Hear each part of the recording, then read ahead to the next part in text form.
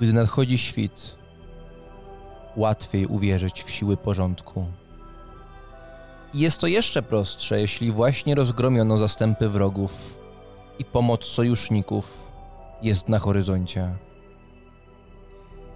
Nasi bohaterowie mają prawo uwierzyć, że zwycięstwo jest w zasięgu. Zaś chaos ma prawo im tę wiarę odebrać.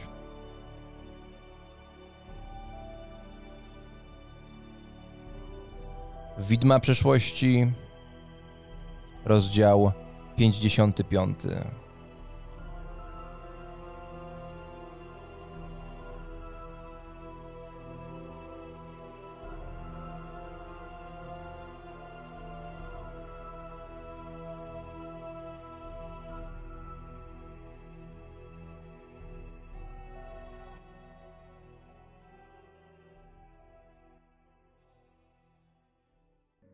Kwiaty są wszędzie wokół.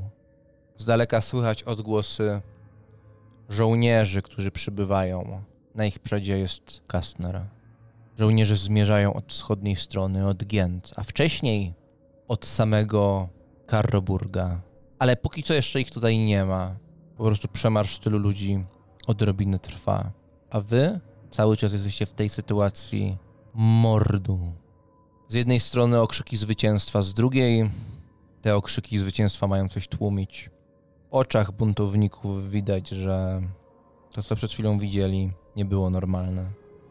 Ciała były wykrzywione mutacjami, ponętne ciała demonetek Slanesha, które rozpływały się w powietrzu, gdy tylko zostały zabite. Czy wracały do Holthusen? A może do jakiegoś gorszego miejsca? Jeśli takowe w ogóle istnieje. Jedne, co z nich zostało, to jakiś śluz, jakiś kwas, z którego wypadły te kwiaty, które rozsiały się po okolicy. Pada mrzawka. Czujecie się poranieni, ale czujecie też ulgę. Nadszedł kolejny dzień. Żyjecie. Cały czas żyjecie. Pomimo wszystkiego, co się wydarzyło. Co robicie? No ja jestem pomiędzy tymi ludźmi, nie, bo myśmy tam dobiegli walczyć po stronie Friedricha. Tak patrzę, jak oni się zachowują, no oni, tak jak opowiadałeś, Cześć się z nich cieszy. Cześć ma jakieś takie niewyraźne miny. No twój uśmiech był zaraźliwy i no raczej jest to radość, powód do dumy. No ale no nikt nie radowałby się tylko i wyłącznie. No jednak stoczyliście ciężki bój, jednak wielu z nich nie żyje.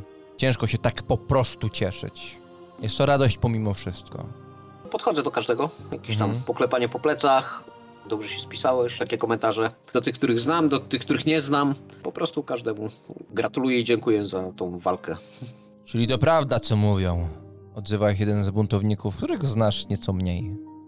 Jesteś wybrańcem Sigmara. Poczułem to i w to wierzę. Jeżeli wszyscy będziecie wierzyć w Sigmara, zwyciężymy. Widzieliście, z czym walczyliśmy? Ponętne, ładne czy straszne? No co, panie Franz, no jak ponętne, jak ładne. To ułuda, zobaczcie. Były, już ich nie ma. A co dał nam Sigmar? Kiedyś? Spokój, bezpieczeństwo. I teraz próbują to zburzyć. Kobietki w Imperium fajne, nie? I prawdziwe. I to jest wybór. O tym myślcie, jak będziecie się prać z tym plugastwem. Przez co to było prawdziwe? Mówi jeden, trzymając się za rękę i widzisz takie rozdarcie na jego ramieniu po tym ostrym szponie. Szpony prawdziwe, a reszta to tylko ułuda. Mamienie. My wiemy. Byli tacy, co dali się omamić. Czy ciałem, złotem, po prostu pięknem. Jakie by ono nie było. Wiara jest najważniejsza. I pamięć. Pamiętajcie, czego bronicie. Tych ładnych, imperialnych dziewcząt, nie? Zaśmiał się i ten śmiech rozszedł się ponownie po tym pobojowisku. No właśnie, odnośnie tego, o co walczymy, o tej pamięci, odzywa się nagle Arnulf. Friedrich, ty tam byłeś pomiędzy tymi miejscami starć, gdzieś mniej więcej na środku. Hakon, ty podszedłeś na końcu do Zuny. Widziałeś, że jest to cały czas Kaskazla. Mimo tego, że w głowie po prostu się kotłuje we mnie, najchętniej bym na nią nawrzeszczał, to nie chcę jej dać satysfakcji. I z całych sił po prostu pokazuję opanowanie i chwilę przy niej stoję, dopiero odchodzę.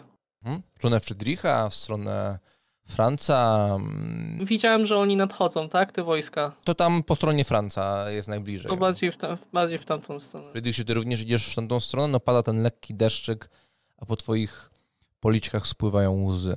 Czy ja Arnulfa słyszę w ogóle tam z mojej pozycji? On jest gdzieś niedaleko Franca. Zmierzam w tamtym kierunku, ale tak na początku bardziej przyglądam się temu z dalsza. Nie chcę się rzucać w oczy, nie chcę, żeby mnie gdzieś tam wytykali palcami. Hakon i Franz tak naprawdę. Friedrich idzie nieco wolniej. Arnulf tak troszkę komicznie, groteskowo wychodzi zza drzewa, a raczej wypełza. Ewidentnie chował się w trakcie tej zawieruchy. Spadł ze swojej lektyki i teraz na tej jednej ręce pełznie, śmiejąc się. Chciałbym na słówko z panem Francem. Po czym dodał kurwa, co tylko uwypukliło, że to Arnulf. Ty krasnoludzie też chodź, masz łeb na karku. Podchodzę do niego, po prostu biorę go za ramiona. On tam gdzieś koło tej lektyki swojej jest? Tak, żeby go posadzić? Nie jest na lektyce, ta lektyka jest gdzieś dalej. Chcę go, nie wiem, żeby usiadł po prostu i siadam koło niego, żeby rozmawiać jak równy z równym. To ja sobie tam koło niego też kucam, żeby mniej więcej tak oczami być równo z nim. Ja ogólnie chciałbym iść naprzeciw tam im całkiem, nie? Że z nimi czekać. Friedricha, ty, bo powoli dochodzisz, widzisz, że Franz przesiada przy Arnulfie, reszta się tak odsuwa, jakby czując, że Arnulf ma coś ważnego do przekazania. Podchodzę tak na kilka metrów, tak żeby uczestniczyć jakby w tej rozmowie, ale tak dosyć nieśmiało tam się zbliżam. No on tak zerknął na ciebie po prostu, ale nie zwrócił większej uwagi. Nawet tak widziałeś, że tak odwrócił spojrzenie. Słuchaj, Franz, i tak Arnulf spojrzał w prawo i 2 metry od was leży trup. Buntownik ma rozdarty brzuch, 2 żebra wystają, krew jeszcze się sączy, płynie pomiędzy tymi kwiatami Nimresi. Słuchaj, Franz, co ty na to, aby w tej pojebanej historii, powiedział machając tutaj tą jedną ręką, którą ma, aby było jedno, może nieszczęśliwe, ale dobre. Nazwijmy je dobre. Ja bym je nazwał neutralnym, ale niech będzie dobre. Wychylmy się i pomyślmy, że jest ono dobre. Co na to, żeby w tej historii było przynajmniej jedno dobre zakończenie. Podoba ci się to, Franz? Pytająco. Słuchaj, byłem kimś w Holthusen. Kochałem to miasto. Nigdy nie było idealnym miejscem. Czy była tam ta parszywa arystokracja, czy po prostu arystokracja. Kiedyś było biedniej, potem było lepiej, a potem sam wiesz. Tutaj jest pełno osób, które miało tam rodziny, dzieci, biznesy, domy. I to była walka właśnie o to. O tę utraconą przeszłość. Ta przeszłość już nie istnieje, Franz. I ja wiem, że ty się nie zatrzymasz. Jesteś kurwa jak taran.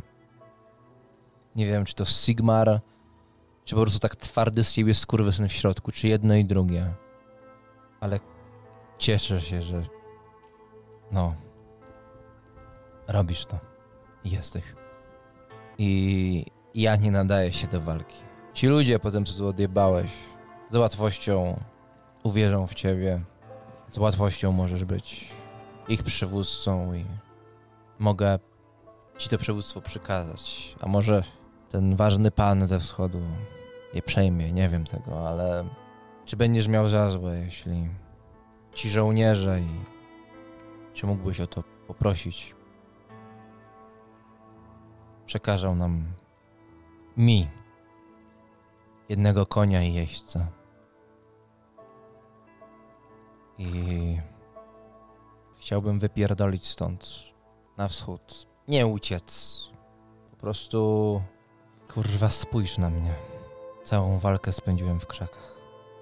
Arnulf, wytrwałeś tutaj tyle i za to ci dziękuję, że że walczyłeś na tych wszystkich frontach przez tyle dni, przez tyle czasu wytrzymałeś. I oczywiście zrobię to dla ciebie. Ponadto nie jestem jakimś durnym rzeźnikiem, żeby tych ludzi targać na siłę za sobą. Znasz ich lepiej ode mnie, więc prosiłbym ciebie, zamierzam to zrobić normalnie, zapytać, kto pójdzie, kto chce iść. Wiem, że oni się boją, no popatrz na nich. Część z nich na pewno. Oni są tak nachyla się do ciebie. Jeżeli powiesz mi, którzy Franz, zgłosili się, ale nie znają się na walce, słuchaj, tych Franz, oddeleguję. Razem z tobą. Franz, wszystkie cioty albo gryzą w glebę, albo przeszły na drugą stronę. Ci ludzie to ostatni z ostatnich. I jeśli będziesz ich pytał, to zwątpią. Ja chcę odejść i w swojej pamięci nie miej mnie za tchórza. Nigdy nie będę miał. Mówię, wytrwałeś bardzo dużo. Więcej niż każdy z nas. Ale dla tych ludzi, jeśli oni nazwą mnie tchórzem, niech nazwą. Potrzebujesz każdego, kto jest zdolny do walki. Wśród tych ludzi może być ten jeden skurwiel, który zada ostateczny cios. Nie nazwą cię tchórzem, bo mam pewien pomysł. Chcesz jechać w jakim kierunku? Na wschód? No, oni przybyli ze wschodu, więc jakoś tak mi kurwa, nie wiem, raźniej, że skoro oni przybyli stamtąd, to chyba tam nie może być taki. Napiszemy listy do garnizonów, podpisze się pod nimi nasz inkwizytor i ten dowodzący wskazuje w tamtą stronę, gdzie oni tam idą.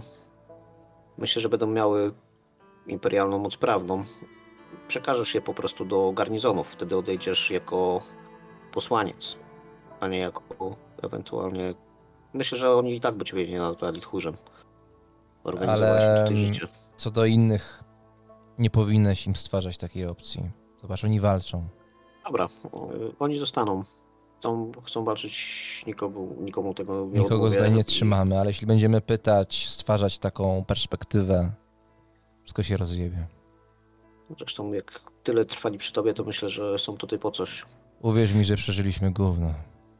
I to takie kurwa gówno, które wysrało gówno, na to się zeszczało gówno, a potem zmutowało. W gówno, kurwa. Rozumiesz? No, wracając do rzeczy, pojedziesz jako po prostu posłaniec. Co zrobisz z tymi listami, to już twoja sprawa. Słuchaj, są jeszcze od teraz są dwie ścieżki. Albo przegracie, albo wygracie. Musimy mieć tutaj jak najwięcej zbrojnych. Słuchaj, Franz, kurwa, to dla mnie ważne.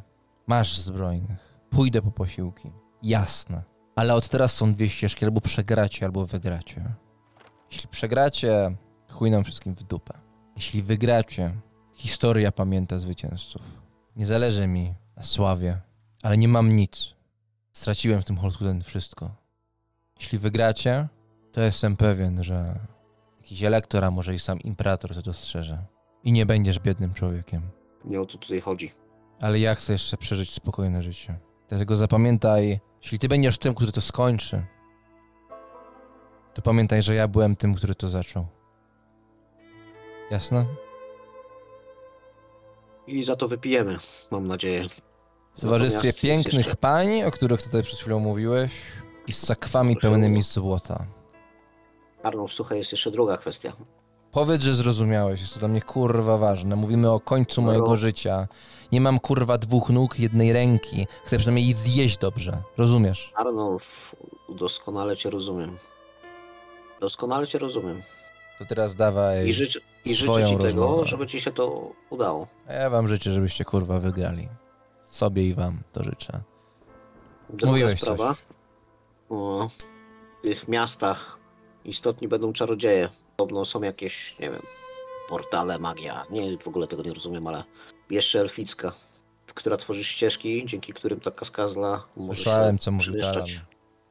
No, z miejsca na miejsce, więc Wygnom o tym dobrze wie. Jest obeznany. Więc drugiej listy do magów niech to po prostu zniszczą. Nienawidzę magów. Ja też nie. Alfomati Ale oni- pało, a ten talan jest spierdolony. Ale oni to albo będą chcieli zachować dla siebie, albo to zniszczą, więc trzeba połączyć te siły garnizonu z tym z tymi magami, no działamy w imieniu Imperium, tak? Dlatego chcę, żeby jechał ze mną jeździć. Słuchaj, po tym co przeżyłem, nie mam zamiaru Weź trzymać się środków najlepiej- miast. Jasne? Weź najlepiej jakichś swoich zaufanych. Wezmę swoich jednego, ludzi. a reszta wam się przyda. Albo dwóch. Jednego wyślę, żeby robił twoje rzeczy, drugi mnie odwiezie w bezpieczne miejsce. Pasuje? I to jest rozwiązanie. No oczywiście. Możesz ich wziąć tych 4, którzy cię nosili do tej pory. Nie, Uważaj, potrzebujesz ich, żebyś miał Franz. swoich zaufanych. Potrzebujesz ty ich bardziej. Klepię go po ramieniu. Dzięki, chłopie, za wszystko, co tutaj zrobiłeś. Dzięki również. Jak będziesz ginął, pomyśl, że przynajmniej ten Arnulf, on przeżył. Gdzieś tam sobie żyje. Bez dwóch nóg i ręki. To wiem, może spiszesz naszą historię. I to wszystko, co zobaczyłeś. Może kogoś zainspirujesz w ten sposób. No, napisałbym piosenkę, ale spojrzał na swoje ręce. Na lutni tego nie zagram. A kto wie, może jakaś piękna Bartka to ogarnie. Dzisiaj dużo o tych kobietach gadasz, Franz. Uśmiecham się do niego. Trzeba sobie podnosić jakąś morale. Jesteś Kobiety podnoszą. Rób swoje. Ja zorganizuję dwóch jegomości. Dobra, trzym się, chłopie, jeszcze raz i niech szczęście nam sprzyja. A, i pamiętaj, poślij jakiegoś gołębia z okolic, w których będziesz. Może trafi do Holthusen i będę wiedział, gdzie cię znaleźć. Na ten napitek. Jak będę bardzo nie lubił tego gołębia, tego wyślę do Holthusen, no wiesz mi. A jest tam od niego i idę w stronę armii całej. Rzucił jeszcze raz spojrzeniem za odchodzącym Francem na ludzi. Spojrzał na ciebie, Friedrich. No, wymieniam przez chwilę to spojrzenie, ale bardzo szybko uciekam i patrzę, gdzie tam Franz się udaje. Każdy tutaj przeżył gówno. Nawet nie odpowiadam, idę za Francem. No on chyba też nie wiedział, jak kontynuować, bo... Tak jak widzę, Nic że już nie tam dodało. Friedrich idzie, to się zatrzymuje. No i tak czekam, aż zrównamy się. Nic się nie będę odzywał, tylko po prostu będę szedł obok. Hakon i jeździec mknie w swoją stronę. Zanim połyskują zbroje mknących w tę stronę oddziałów.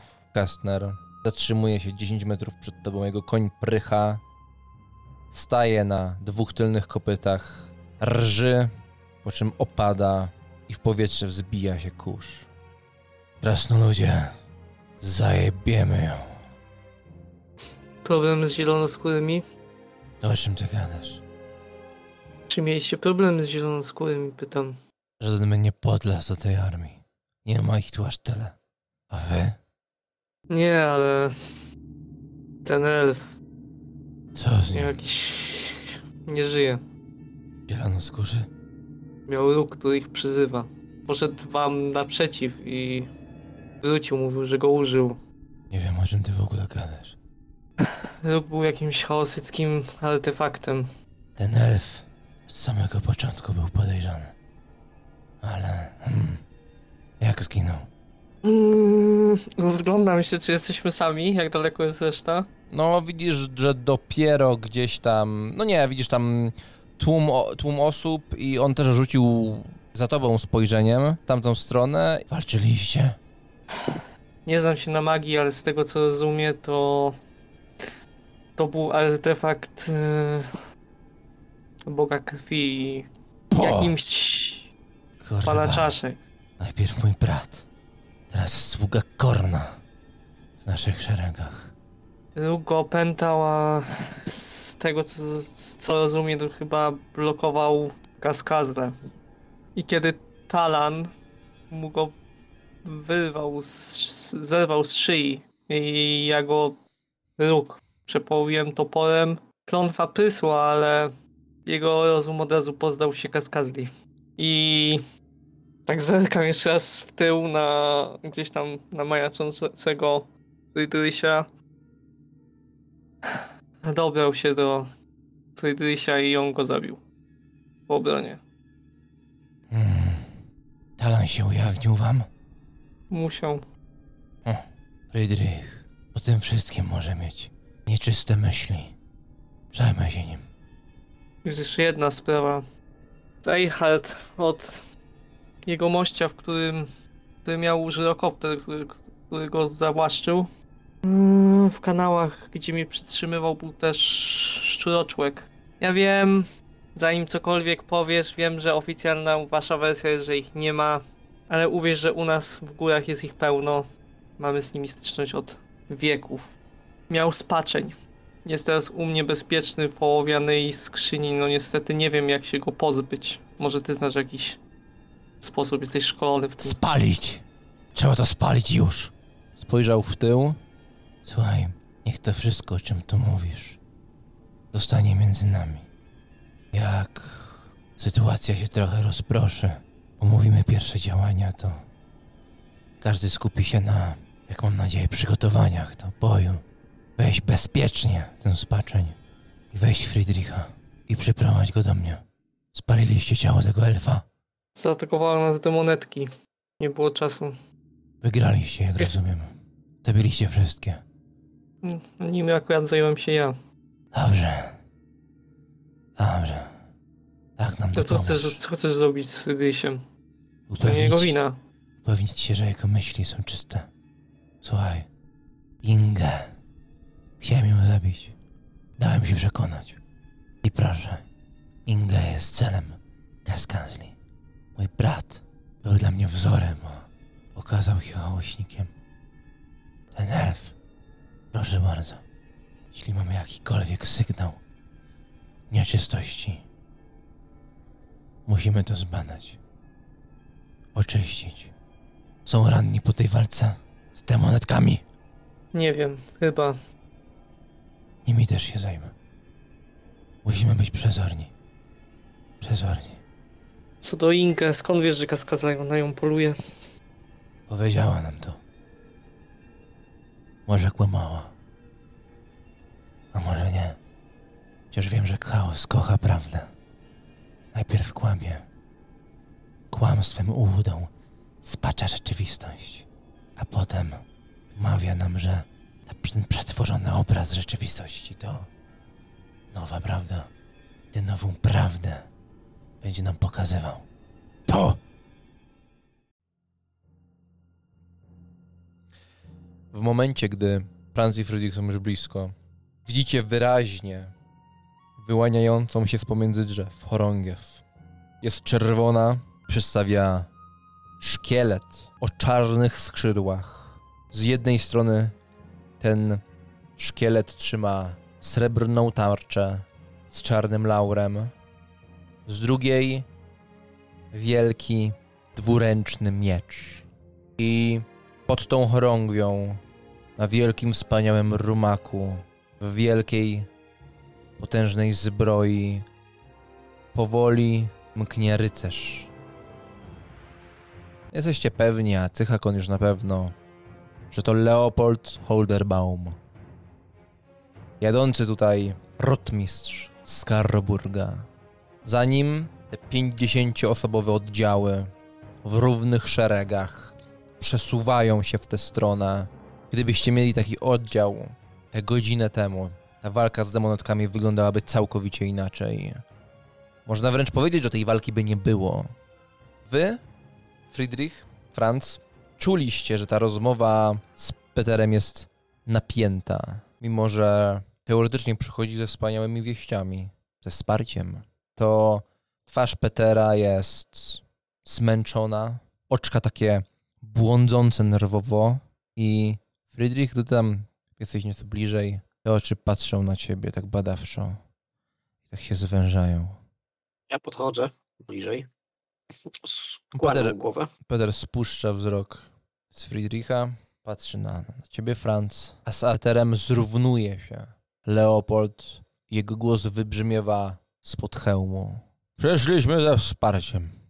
Ja, Leopold Holderbaum, z tych Holderbaumów, rotmistrz z Skarroburga.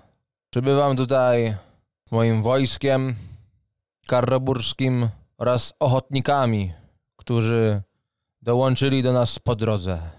Któż dowodzi tą zgrają?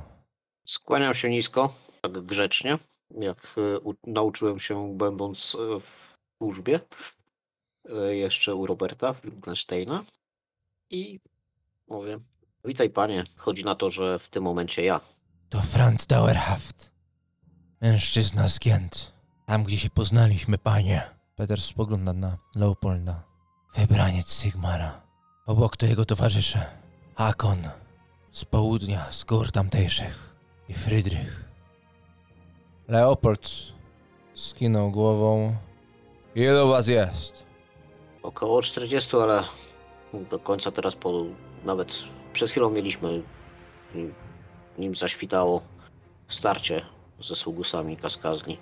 Wróg jest w Nie wiem. pobliżu? Odparliśmy. Nie wydaje się, żeby gdzieś się czaił. Ale ona pojawia się nagle. Tu jest wasz obóz? I tak wskazał mniej więcej w stronę waszego obozu. To nam przyszło stacjonować póki co.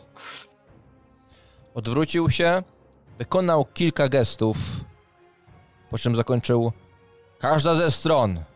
Już. I oddział rusza. I gdy oni są już tak blisko, ten szczęk tych zbroi jest wręcz przytłaczający. Oddziały ruszają się jak dobrze naoliwiona maszyna, jak żyrokopter. Chwilę później omijają was, nawet nie zerkając w waszą stronę. Idą w tych równych oddziałach, które rozchodzą się na dwie strony tego obozu, mknąc w tamtą stronę, zapewne, żeby go zabezpieczyć z każdej strony. Przenieśmy się do centrum. I on ruszył na tym koniu, po czym zatrzymał. Panie Franz, zapraszam na konia. I wyciąga rękę w swoją stronę. No, nie jest daleko, panie. Dziękuję. Dojdę. Chrząknął Peter Kastner. No dobra, podaję mu tą rękę. Dziękuję za pomoc i wchodzę tam, gramolę się na tego konia.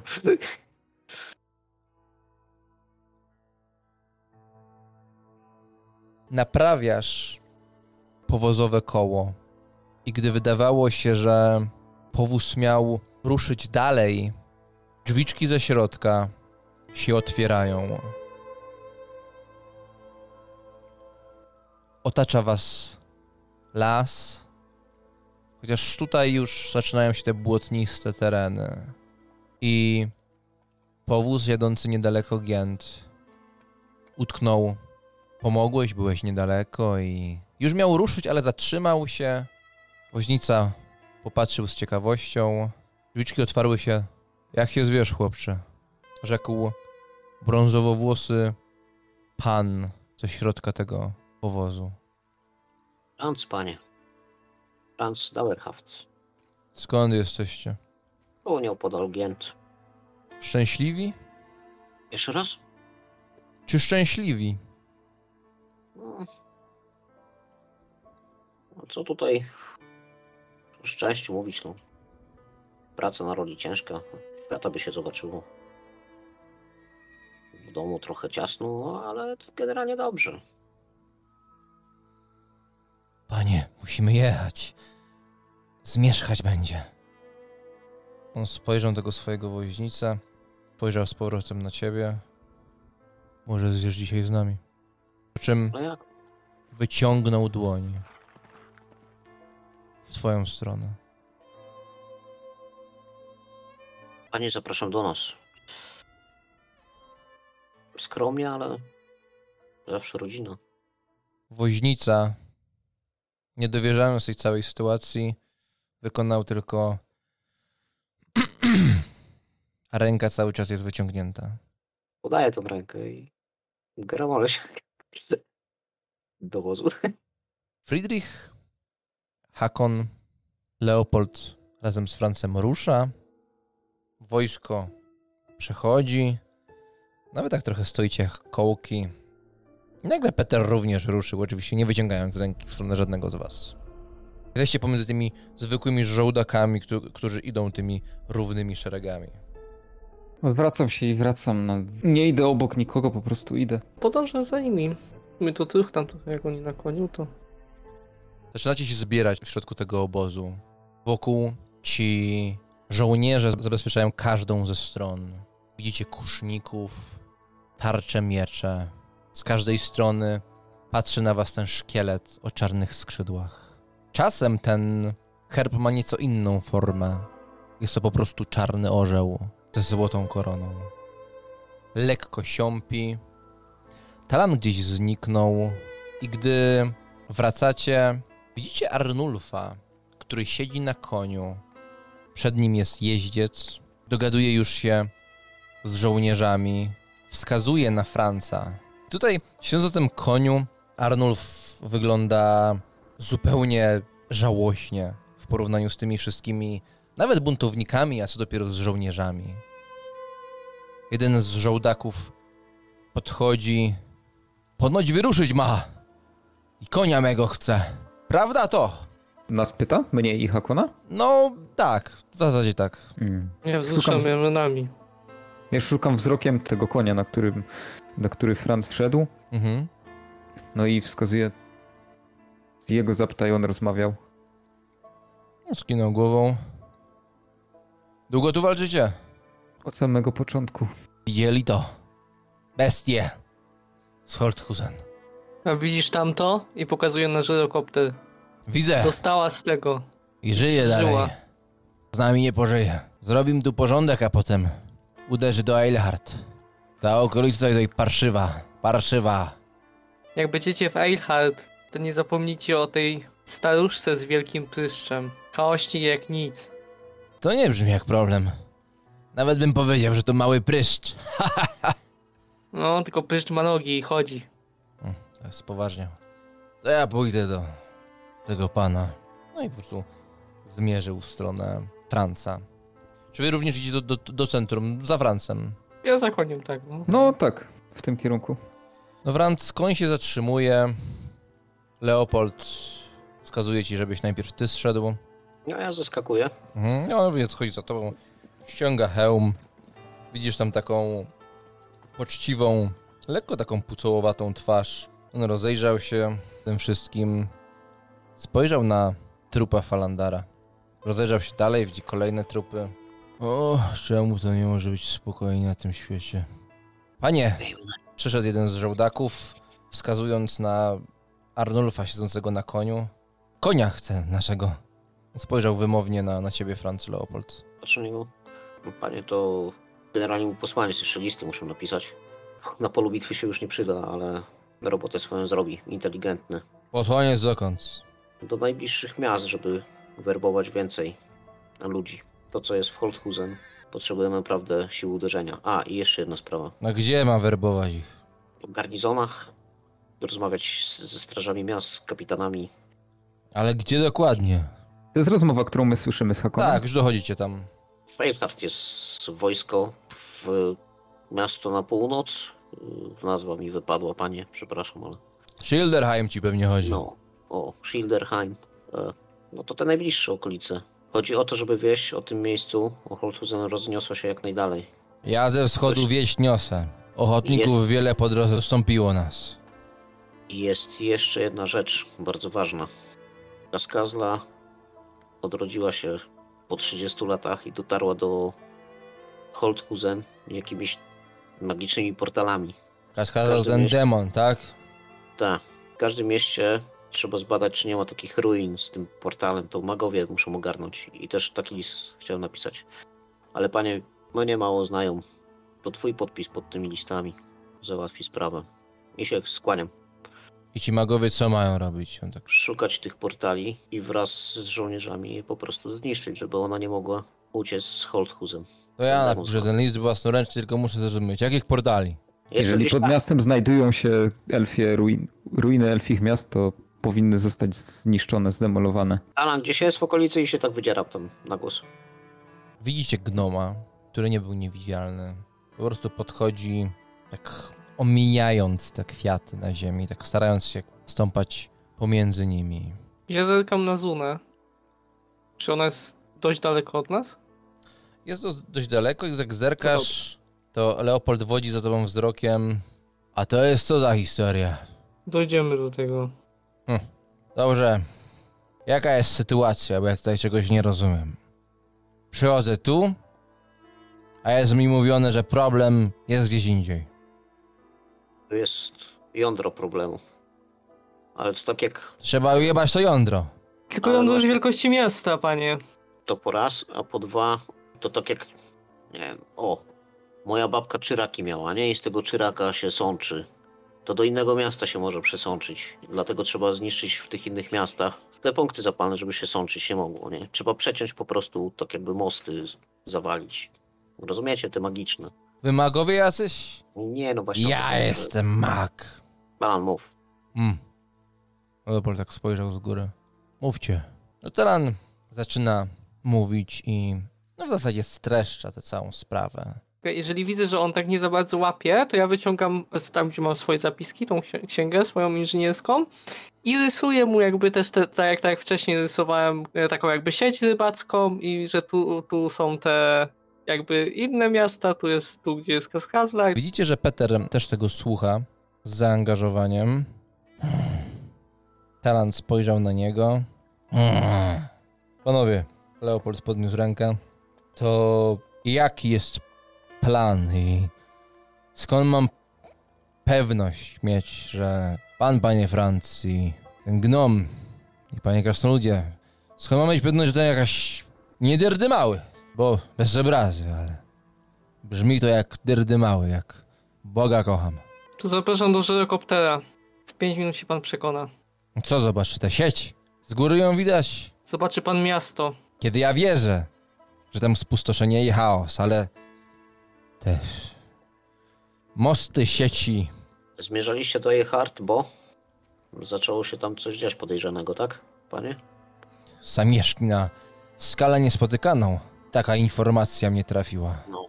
Porządek trzeba zrobić, bo tutejsza władza ewidentnie nie domaga.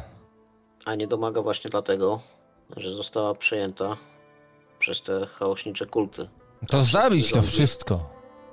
A wszystkim rządzi ten demon. I tego demona wypuścić nie można, bo będziemy z nim mieli wieczny problem. Ja wam to streścił, że ona 30 lat się tutaj chowała. A gdzie to było? W Bogenhafen. Nawet nie wiem, gdzie to jest. Kiedy my jedziemy ze wschodu, przez Gerlbach my jechali z samego Karyburga.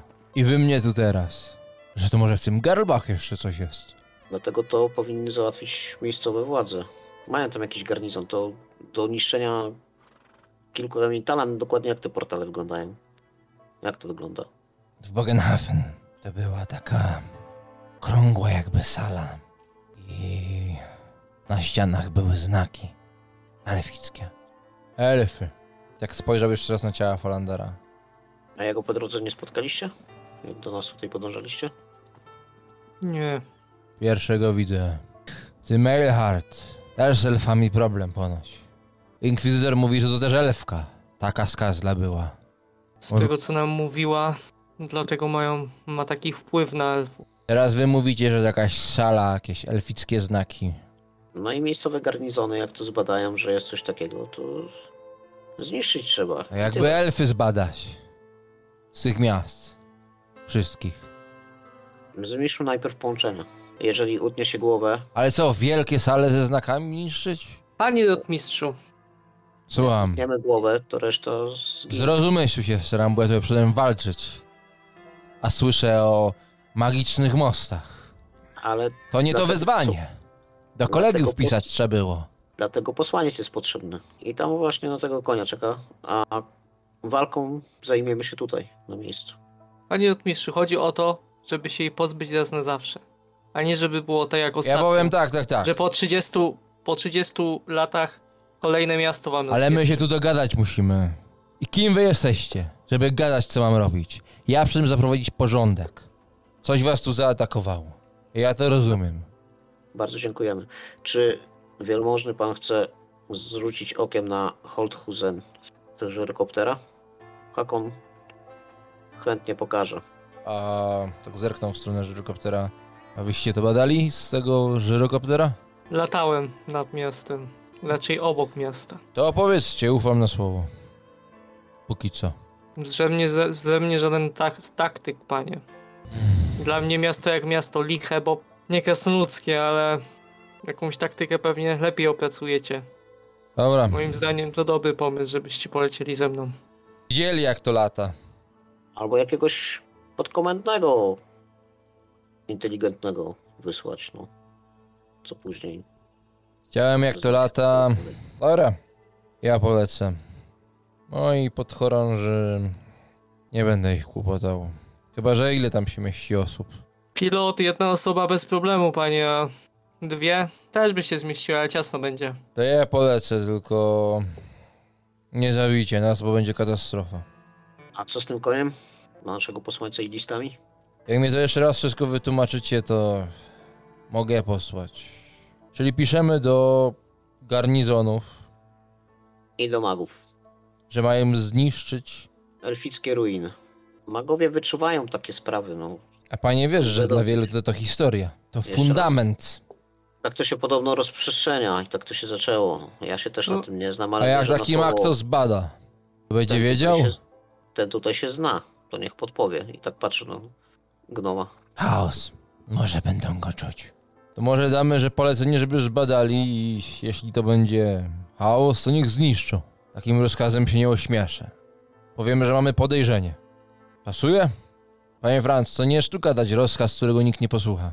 Boję się tego po prostu, że to może teraz nie być wyczuwalne tego chaosu. No nie wiem, bo nie wiem jak to działa do końca, ale jak nie będzie wyczuwalne, bo nie zostanie uruchomione, to co wtedy zrobią? To zostawią. Ma A jak ona się wtedy przeniesie, to co będzie? Peter odzywa Katastrofa. się. Niewinność nie dowodzi niczego. Zniszczyć wszystko trzeba. Nie jestem tego samego zdania. Z ciężkim sercem, ale w tym wypadku tak. Widziałem jakie spustoszenie sieje ta istota. Franz, test charyzmy z -10. Jeśli go zdasz, Rotmistrz wyda polecenie, żeby zniszczyć. Jeśli nie zdasz, wyda polecenie, aby zbadać i ewentualnie zniszczyć, jeśli wyczują chaos. +3 sukcesy. Oczy mi spojrzy. Patrzę po prostu bez mrugnięcia.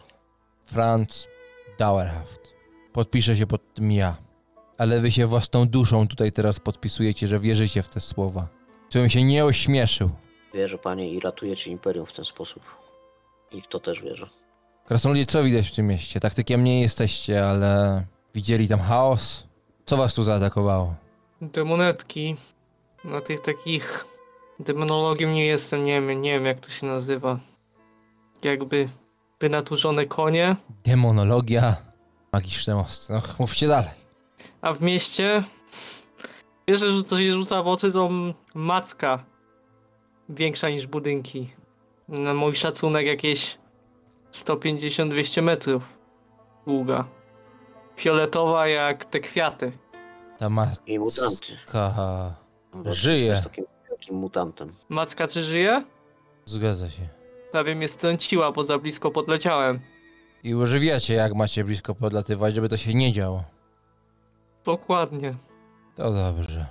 O, przysięgnijcie na swą rasę i bogów, że to prawda, co mówicie, krasnoludzie. Już raz przysięgałem. Przysięgnijcie jeszcze Przysięgnę raz. jeszcze raz. Spojrzał na ciebie Franz, na Hakona, po tych buntownikach się rozejrzało. Herman, zorganizuj coś do pisania. Pan Franz chce wysłać kilka listów. Tamten przybywa i gdy oni już rozkładają namioty w tych miejscach, on kładzie tarczę na ziemi, schyla się. Od tego Hermana biera papier, fiolkę, pióro. I co przekazujesz w tych listach, Franz? Bo on ewidentnie chce, żebyś dyktował. Nie musisz dyktować, ale po prostu jakie informacje tam mają być. Pierwsza informacja dotyczy po prostu obecności magicznych portali. Chciałbym, żeby jakiś mag, który się na tym zna, to zbadał. Jeżeli taki portal w Elfich Ruinach występuje, opisuję, bo konsultuję tą swoją treść z Talanem. Zawołałem go, chciałbym to skonsultować z nim, czy No to ci pomaga poprawnie wtedy. to wszystko mówię i interpretuję, to co on tam nam przekazywał wcześniej. Czy my Proszę o dopiszemy jakiś jeden dodatek. list, czy do każdego miasta osobno? Piszemy przynajmniej 5 takich samych listów. Właściwie 4, w każdym kierunku świata pojedzie jeden, nie? Tych Do konkretnych miast. Z tego co Talan mówił, to tych miast jest... Ile, Talan? Tu wokoło, czy tak po prostu? Skupmy się na tych naokoło. Wieś pójdzie dalej. No to u góry jest Schilderheim, na dole Eilhart. Prawie mówicie, że Gerolbach, tak? A na zachodzie to może być... Co jest na zachodzie? Wallenholt, mówi Leopold. Tylko ja z Wallenholt i z Eilhart z nikim nie piłem. Z Schilderheimskim burmistrzem się zdarzyło. Z tym z Gerbach również. Tam z połową Rady Miasta piłem. To wyższa potrzeba naszej prowincji całej. Całego Reiklandu. No ale muszę chyba to do miast wysłać. A nie do... Czy my do Karla Franca piszemy? O tym to nie chciałbym nawet zamarzyć. Natomiast... To nie macie co marzyć, bo to, co tutaj ty robię, jest dobre. Natomiast... Do hrabich, burmistrzów, baronów. Im wyżej, tym lepiej. Wodze w mieście też mogą być skorumpowane. Tak jak Veilhard, tak jak Folthusen. Gildia Magów i Zakon Sigmaricki. Do świątyni Sigmara. Oni jakoś muszą się dogadać. Aldorskiej? Czy w miastach? Nie no, mówię o miastach. Czyli nie do władzy. No w miastach też są władze. Ale mówicie, że do świątyń. Panie Też. Franc, prosto z mostu. Piszę do Wallenhold. Do burmistrza pisać, do świątyni, czy tu i tu? Do Do świątyni. świątyni i oni ten list mają przekazać dalej magom. I to w tym liście ujmiemy, tak? Że do wiadomości do magów i do władzy, żeby władze nic nie przeszkadzały przeprowadzać te działania, tak? Takoż będzie. Nie ma żadnych gildii magów w tych miastach, rozumiecie to? Ale jakiś, nie wiem, może mag będzie, no ale zobaczymy. Tak jest. W każdym Zrozumiałem. razie te listy mają dalej zataczać coraz szersze kręgi, czyli trafić po zapoznaniu się w lokalach Dobra, jeszcze do dyktujcie. następnych i do następnych. Jaka informacja? No już, No, badać- już możesz po prostu streszczać, co tam No, mówisz. no badać miasta, czy występują elfie ruiny, jeżeli tak, czy występują magiczne portale, jeżeli tak, to niszczyć. Magiczna wszelka obecność, działalność, jakieś podejrzane wiatry magii. Tam oczywiście w konsultacji z Stalanem, jak to może wyglądać, wszystko niszczyć. Tak na dobrą sprawę. Aha, i szukać podejrzanych kultystów, którzy gdzieś tam jakieś fioletowe odzienia, znaki sekretne i tak dalej. Być czujnym na fiolet. Nie piszemy tego, mówi Talan. Nie z fioletem walczymy. Franc. Dobra. To ostatnio wykreślić, proszę. Ale nie rozumiem. Ma rację. Tam jeszcze może tego nie być. Jeśli zaczniemy widzieć chaos wszędzie, to przegramy. Dlatego przegrała Kaskazla. Czasem kwiat to tylko kwiat. Leopold nie skomentował tego, ale pisze po prostu dalej list, żem się podpisuje. Wstaje, wyprostowuje się, wyciąga swój brzuch do przodu, podaje temu Hermanowi i kolejny. Takiej roboty, żem się nie spodziewał. Panie, ja to mogę napisać. Ty, Herman, daj już spokój. Jak on pisze, to odciągam na chwilę Kastnera na bok. Tak parę kroków, nie jakoś daleko. Ty byłeś na wyspie wtedy, nie? Tak. Widziałeś, w którą stronę uciekał Teo? Chyba na wschód. Bo ona powiedziała, że czuje, że zbliża się do miasta, w którym też musi mieć wpływy. W sensie czuje Ingę, więc trzeba by było też wysłać list do najbliższego miasta na wschód.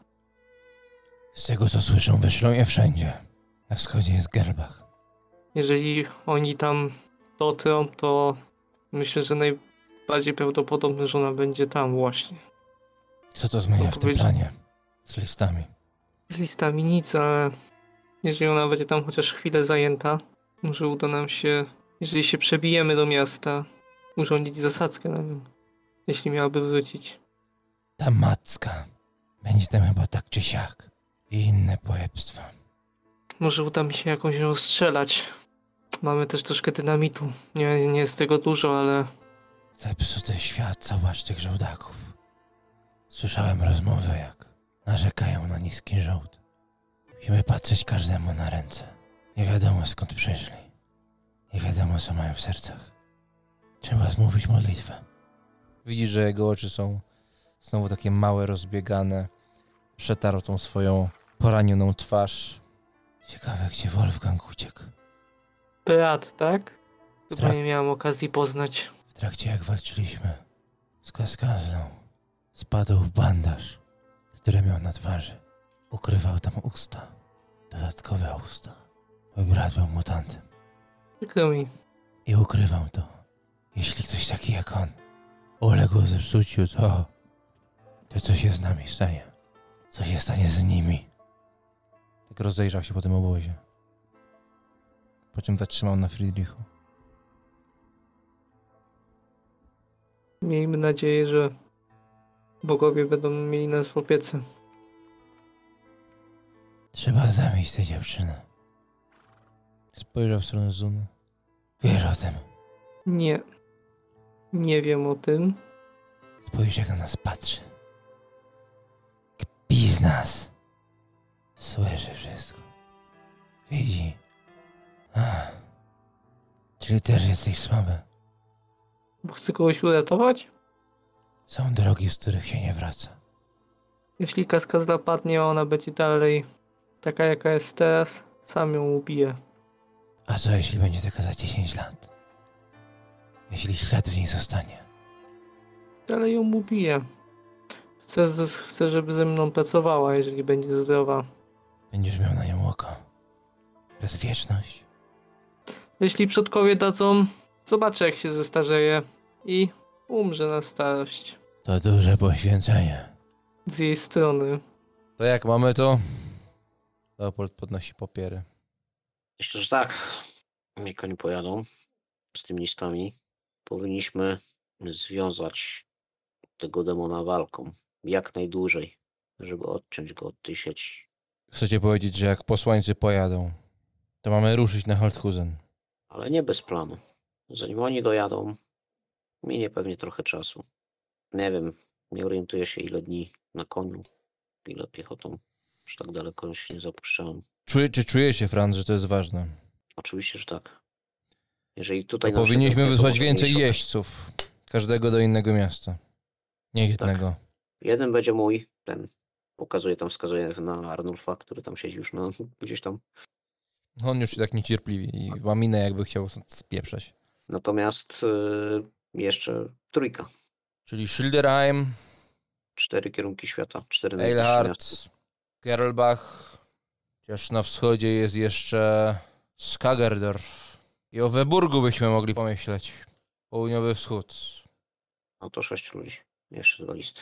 Północny zachód, Ochelhofen, Garmbeck. Jest tylko trochę w okolicy. Czy wszystkie są zbudowane na starych miastach Szyszkojadów? To jest pytanie. Ani ze mnie żaden budowniczy, ani historyk. A w kompanii nie macie jakiegoś? Spojrzał tak na ciebie z politowaniem. Mhm. Ja rozumiem. Własny ród mogę wymienić z dziada pradziada, ale historyk ze mnie żaden. Myślę, że jeżeli zaangażujemy w to nawet 10 osób przy tej liczbie, którą tutaj mamy, to nam nie zrobi wielkiej różnicy, a może zrobić bardzo dużą dla całej sytuacji. To tak zróbmy. Na każde miasto. Zorganizuję to. A potem ruszamy, jak rozumiem. Panie Hakon. Na zwiat. Mogę podpowiedzieć, panie? Hakon, musimy jeszcze udać się do Huberta. On czeka na dalsze rozkazy. Jakiegoż to Huberta? Przyjaciel z Schilderheim. Płynie ze swoimi ludźmi. Będzie czekał na nas na śluzie między Schilderheim a Holthusen. Jak się tam chcecie dostać? Tym ustrojstwem? Tak będzie najszybciej. Możecie najpierw przelecieć nad Holthusen, zobaczyć jak to wygląda. Panie, ja mogę podpowiedzieć w sprawie listów? Proszę. Najszybciej byłoby chyba, jakbyście postawili po prostu podpis na pustych kartach, tak jak na tamtych jest, pokazuje na jeden taki list w tamtym miejscu, a albo ja, albo razem z waszym podkomendnym po prostu je przepiszemy, a wy w tym czasie zrobicie rekonesans z Holthusen. Nie będę pustej kartki podpisywał. No to możemy przepisywać teraz. Przepisujcie, wrócę, podpiszę. No to ja się zabieram za robotę. Chodźcie, panie krasnoludzie. Miejmy to już ze sobą. Wie głową. Jeszcze na Petera. Pozwól. W sumie wyprzedzam, tak, Leopolda. No on szybko rusza do tobą. Jakby nie czekając na niego się gramolę do żyrokoptera wyciągam, bo też nie chcę z Leopoldem lecieć z tym pudełkiem. Wyciągam te pudełko, sprawdzam, czy jest szczelnie zamknięte, jeżeli tak, to podaję Krasnerowi. On tak wziął krawędź płaszcza, owinął to, nawet nie dotykając rękami. Jest w ołowiu. Według mojej wiedzy chroni przed tym. Na pewno jest lepszy niż szmata. No, skinął głową, tak patrząc w ten zbiornik. Wolałem tego nie zostawiać w mieście. Żeby ktoś niepostronny to znalazł. Zajmę się tym. Zajmę. Ogień oczyszcza. Będę pamiętał. Nie po chwili, kiedy oni tam odeszli do tego żyrokoptera, kiedy widzę, że coś tam gadają przy nim i tak dalej, idę w ich kierunku, dam im chwilę na rozmowę, nie wciskam się jakby, żeby coś podsłuchać czy coś, po prostu idę tam, do Hakona staram się złapać wzrok. Hakon, tam z tyłu są 2 miecze, które z Schilderheim przywiozłem. Wyciągnij mi je, trzeba rozdać je ludziom, po to je kupiłem. I wyciągam z plecaka dwie laski dynamitu i też mu je wręczam. Na wszelki wypadek. I nie wiem, z pięć zapałek jeszcze mu daję. O. Dynamit, bardzo dobrze. No to ten worek mu podaje, tak jak mnie prosił. Wysiadam i czekam na tego Leopolda już pod żyrokopterem. No on podchodzi, patrzy na tę maszynę, przejeżdża po nim dłonią. Piękna, prawda? Ojciec mówił mi, że Olderbaumowie mają ciekawe życie. Mój dziadek zabił dowódcę zwierzę ludzi w bitwie pod Karreburgiem. Ale nie tak sobie tę niezwykłość wyobrażałem. Jedźmy. Tutaj? Wskazał. Tak, no pokazuje mu jak wejść, nie? No tam wchodzi, siada i tak opada w tej ciężkiej zbroi. Zakłada od razu hełm i tak odruchowo złapał za miecz i tak trzyma lekko podniesioną tarczę, siedząc tam. To wygląda dosyć komicznie, jakby wydawało mu się, że zaraz będzie jakaś walka. No wchodzę. Podaję mu jedną tą czapę z wygłuszeniem, temu Leopoldowi. Macie, będzie głośno. No on tak obrócił się w tym hełmie, patrzy na tę kolorową czapę. Pod hełm sobie to schowajcie. Ale przynajmniej nie ogłuchniecie. No, ściągnął hełm, wziął od ciebie tę czapę, włożył do środka tego hełmu, rozejrzał się po ludziach, czy to widzą. Jeszcze by mnie z cyrkowcem jakim pomylili. I założył to tak ledwo wciskając, ale mu to tam wchodzi. I tak pokazuję mu kciukiem do góry. Wprawdzie pełnej historii nie znam, ale jednego dowódcę zwierzę ludzi też już ma na koncie. I zaczynam przygotowywać do wylotu. Źle siedzę! Złym kątem! Dobrze! Kącie! Co w kącie? Dobrze. Krzyczę, pokazuję mu, że dobrze. Kciuk, tak! I tam przygotowywuję, nie zwracam na razie na niego uwagi. No i ruszasz po chwili. Już właśnie jak zacząłem wylatywać, tak się zastanawiam, czy on z tej pozycji, w której on siedzi, on będzie miał dobry widok na miasto. To jego percepcja będzie zaburzona, jeśli miasto będzie wydawało istotne dźwięki, które będą miały wpływ na plan taktyczny, bo jeśli chodzi o wzrok, jest wszystko dobrze. To wylatuję. No oczywiście się będę trzymał na tyle daleko, żeby mnie ta macka nie dosięgła. Jeżeli w jakimś miejscu będę mógł bezpiecznie bliżej podlecieć, no to będę bliżej podlatywał, nie? Wszyscy żołnierze, mimo że już widzieli, jak Hakon lądował w Gent, wszyscy patrzą, jak Hakon razem z Leopoldem zbijają się w powietrze i w blasku tego cały czas wschodzącego słońca, wzbijającego się w górę, kierują się na zachód, w stronę Holthusen. Hakon znika. Franz zajmuje się pisaniem tych listów, przepisywaniem. I jednocześnie, bo tam jest ten Herman został, nie? Tak, zgadza się. No to pisząc, wdaje się w rozmowę z tym Hermanem. Jaki jest twój dowódca? Herman, który... No, padło określenie podchorąży, natomiast co jest ciekawego w Hermanie, to, że on jest taki dosyć... Wydaje się dosyć młody. Panie, to mój wuj. I dobry człowiek. Człowiek Sigmara. Ale jak żołnierzy traktuje, dba o swoich ludzi? I no ja bym powiedział, no że tak. Że i popije razem z chłopakami. I o ćwiczenia zadba, co by były. No jeden, co prawda, to się ostatnio zżygał ze zmęczenia po takim treningu porannym, ale no to tak trzeba. Hartuje. Stal się w ogniu hartuje. A ile was w ogóle tutaj przyszło? 500. 10 oddziałów. Znaczy, z Karoburga wyszło 8, ale zbieraninę żeśmy po drodze zebrali. A ci nowi jak są traktowani? Jak równy z równym. Chociaż... No jak równy z równym. Coś tam razem ćwiczyliście? Są sprawdzeni? Czy z przypadku zupełnie? To straż. Niektórzy z nadania rady czy burmistrzów. Inni ochotnicy. Ja bym powiedział, że ci, co strażnikami są, to szkoda gadać. Ale ci ochotnicy to swoje. Jak już się ktoś sam do wojaczki pcha, to coś tam potrafi. A za ekwipunek kto u was odpowiada? Znaczy, że każdy żołnierz to ma swój rysztunek. Znaczy, to wszystko jest rodmistrza poniekąd. Część. No, nie przyuważyłeś, żeby ktoś, nie wiem, pancerz dodatkowy jakiś miał? Skórznie chociażby. A, dla siebie szukacie, panie. Wiesz co? Jak pójdziesz tam i pokazuję mu miejsce, w ogóle ten mutant, z którym ja walczyłem, on został, nie? Jego truchło gdzieś tam. Tak, Boguś został. No, pokazuję w tamto miejsce, może jeszcze nie spalili, to idź i zobacz. Tamten mi przyjechał trochę i... Ale No, to lekarza potrzebujecie czy zbroi? lekarza i zbroi na przyszłość, jakby mnie następny chciał zaharatać. Jeśli to prawda, co tu mówicie, to dostaniecie, jaką ktoś straci, wyzyskacie. A to nie, ja nie chcę komuś odbierać, tylko nadmiarową. Kiedy to najlepszy wojownik powinien mieć. A ja tu chwilę jestem już od buntowników, co nieco słyszałem. Najlepszy, nie najlepszy, nie o to chodzi. Każdy sobie na własnych plecach przyniósł, to niech sobie nosi. Dobra, tego lekarza mi załatwcie, ale najpierw skończmy te listy. Tak. No więc, Franz, przejeżdżasz tym piórem od lewej do prawej, pisząc te listy. Listy. Tym razem, co prawda, wyślesz Arnulfa innych jeźdźców, nie gołębie, ale tak czujesz się w swoim żywiole i niegdyś niepiśmienna ręka teraz z łatwością kreśli kolejne kształty. Friedrich, wokół ciebie trwa ta zawierucha, namioty są stawiane, żołnierze stacjonują po każdej stronie świata, jeśli chodzi o ten obóz. A ty co robisz?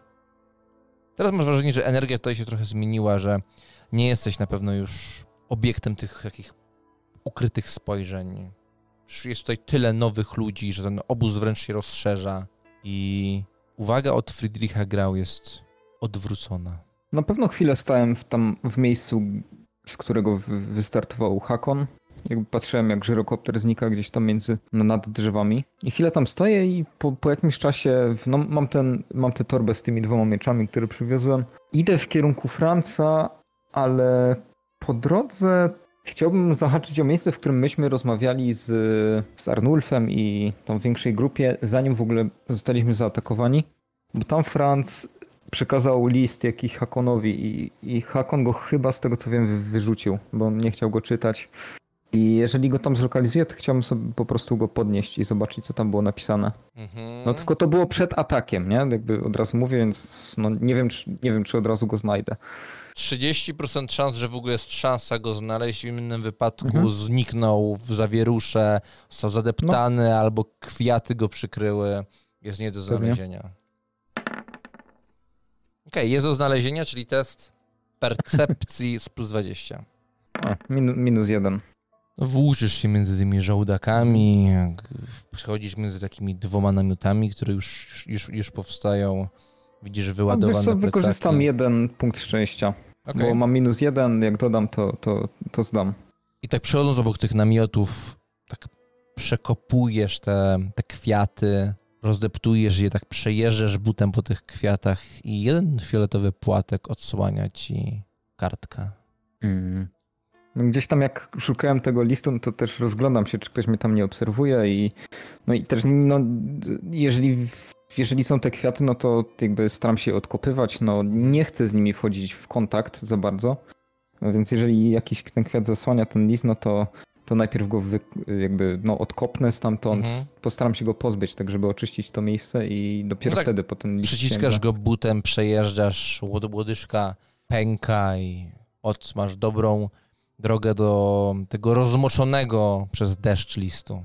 Podnoszę go i tak rzucam okiem, co tam Franz pisał Hakonowi.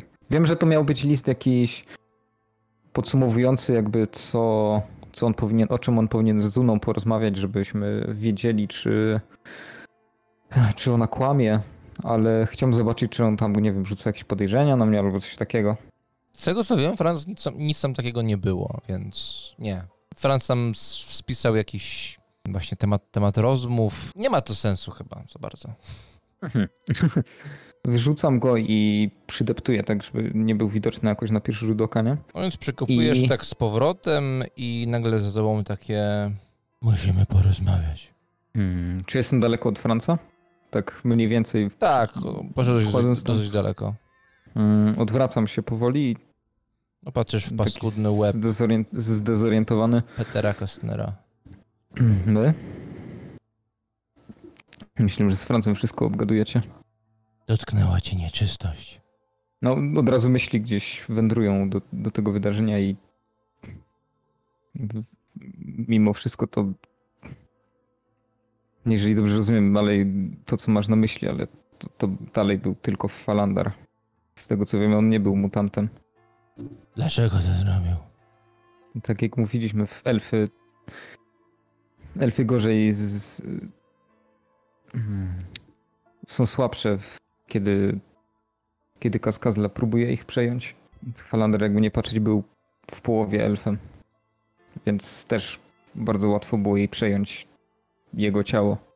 On nawet nie był świadom tego, co zrobił, ale dalej był tylko elfem. Bolało cię? Nie będę o tym rozmawiał. Myślisz o tym, czy nie? Powiem tak, dopiero teraz czuję osobisty powód, żeby ją dopaść. Wcześniej było to w imię zasad, teraz jest to coś personalnego. Zemsta. To czujesz. Pragniesz jej krwi. Tak. Byłem tego zemstą bardziej. Chcę odzyskać honor, który mi odebrała, robiąc to. Po usłyszeniu tego... On robi krok do przodu i łapie cię za fraki, przyciągając do siebie. Staram się uniknąć tego, no. Nie czuję, żeby miał do tego powód. Sporny test. O, -4. Łapie ci od przodu za fraki, przyciąga do siebie i tak patrzy ci w twarz. A ta jego twarz jest nieznośna. No, na mojej twarzy od razu rysuje się strach, no mniej więcej tak samo to wyglądało wtedy. Puść mnie. Mówię to głośno, znaczy no, może nie, że krzyczę, ale głośniej to mówię. Puść mnie. Jeśli choćby zgrzeszysz myślą, jeśli zatańczysz fałszywie, obadrę cię ze skóry. Obadrę cię. Rozumiesz? Mówisz. Puść mnie. Opuszcza. Powtarzaj za mną. W bitwie i naprzód. Mów, kurwa! Rozglądam się tak dookoła. Co tu się dzieje? Wszyscy już patrzą w tym kierunku. Te głowy się obracają w tamtą stronę. No, Franz, ty widzisz, że Herman również zerka w tę stronę i zaczynasz słyszeć głos Petera. To jak dociera do mnie to, co się dzieje, no to oczywiście, że zostawiam te papiery i już tam bardziej nawet niż żwawym krokiem ruszam w tamtą stronę. Franz idzie, Peter patrzy na ciebie. Podbiega nawet. W bitwie i naprzód, wyrwać zwycięstwo, mów! Co to ma znaczyć? Uderza cię w twarz otwartą ręką. Unikasz tego? No tak, no naturalnie. Spore testy.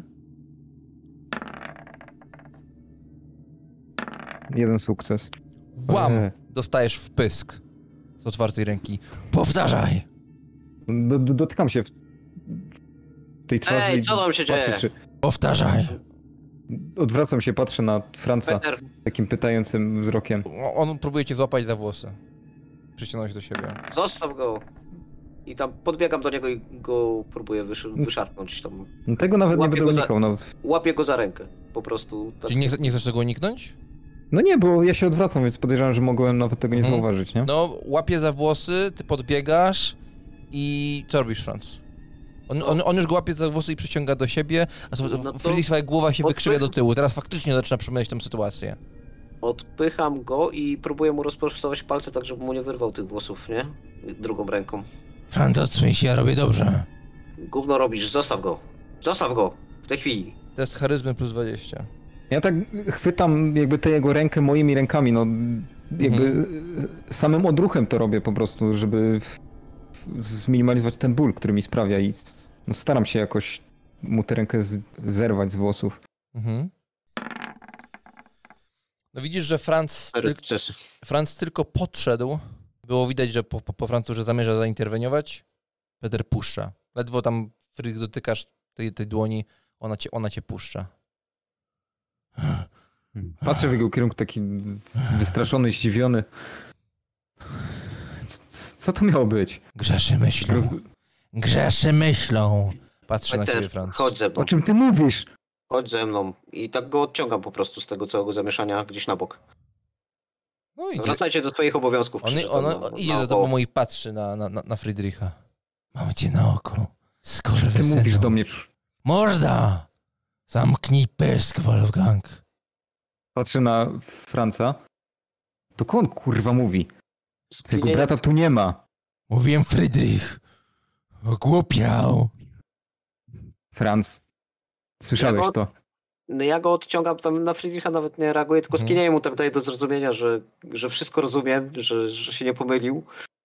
I po prostu odciągam tam Petera. Już jestem spokojny. Chodź ze mną.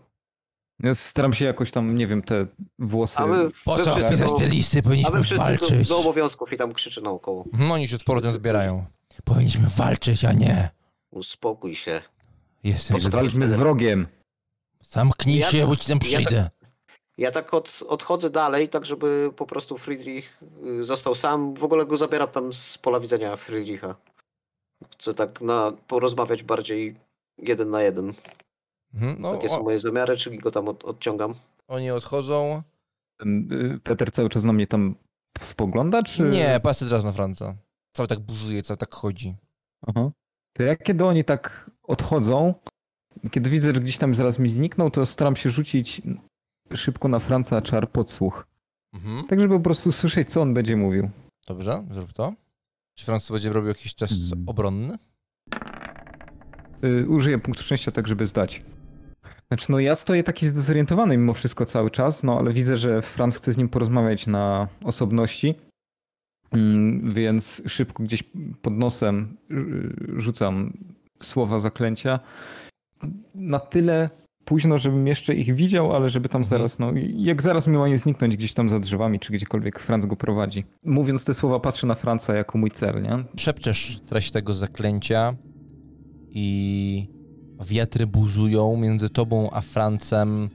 Tworzy się jakaś taka trąba, w którą ty tak wchodzisz myślą. Nie słyszę tego, co mówi Peter, jeżeli tego nie słyszę swoimi uszami. Więc ja tylko Czyli słyszę słyszysz to, tylko to, co Franz. mówi Franc. Tak. I przez 4 minuty będę to słyszał. I z tej czeluści, z tych barw słyszysz jego głos. Nie wyciszaj się, po prostu ścisz mnie. Tylko. Wiem, co chcesz mi powiedzieć. Wiem, naprawdę. Ale rozumiesz mnie. Rozumiem, ale Ile razy się zawiodłeś, że ktoś, kto stoi obok, okazuje się być tym złym. Ten elfik nie dał ci nic do myślenia? O! ale Pieprzyć. nie rób scen na środku. Jestem inkwizytorem. obozu. Całe życie palę na środku obozów, wsi, miast. To znak dla ludzi, że mają się bać.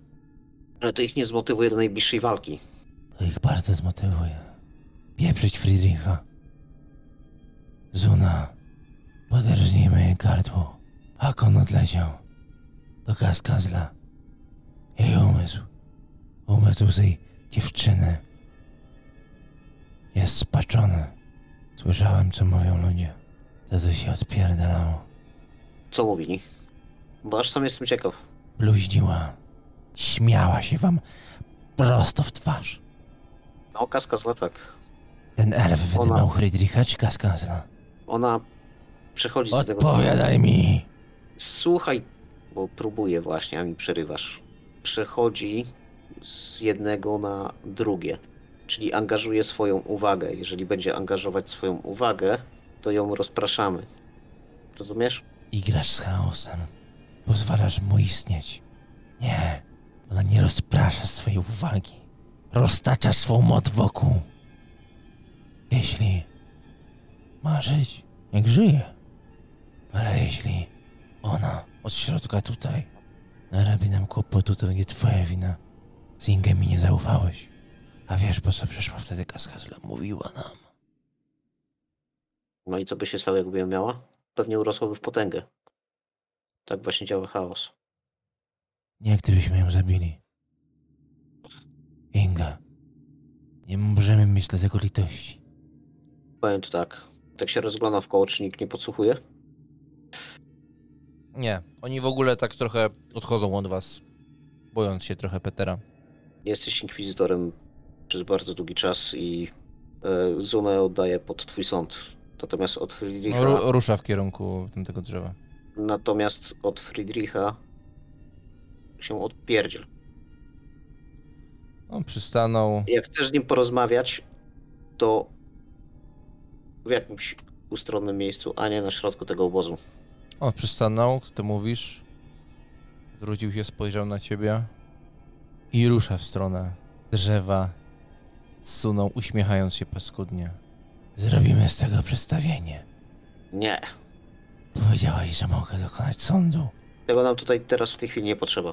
Komentujesz to, że to twój inkwizytorski dobry nos, albo wyczułeś w niej chaos. Ludzie uwierzą, ale nie musisz tego robić, obwieszczając wszędzie światu, że będziesz zażynał dziewuchę przywiązaną do drzewa. Nie w ten sposób. Bo już i tak wiem, że chcesz ją zabić. Dziękuję. Ja tylko chcę zadeklarować, że kiedy tak, bo ja stałem w miejscu, nie miałem powodu, żeby się za bardzo ruszać, to jeszcze tak wzrokiem, czy gdzieś tam Talana nie wyczuwam, nie? Tej smugi, którą zazwyczaj tam widzę. Kręci się na obrzeżach obozu. Tak maszeruje naokoło.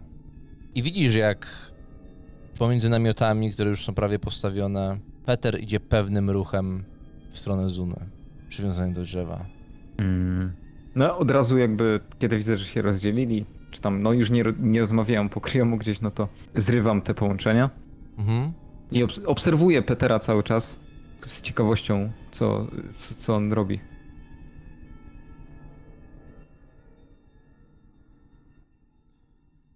Franz.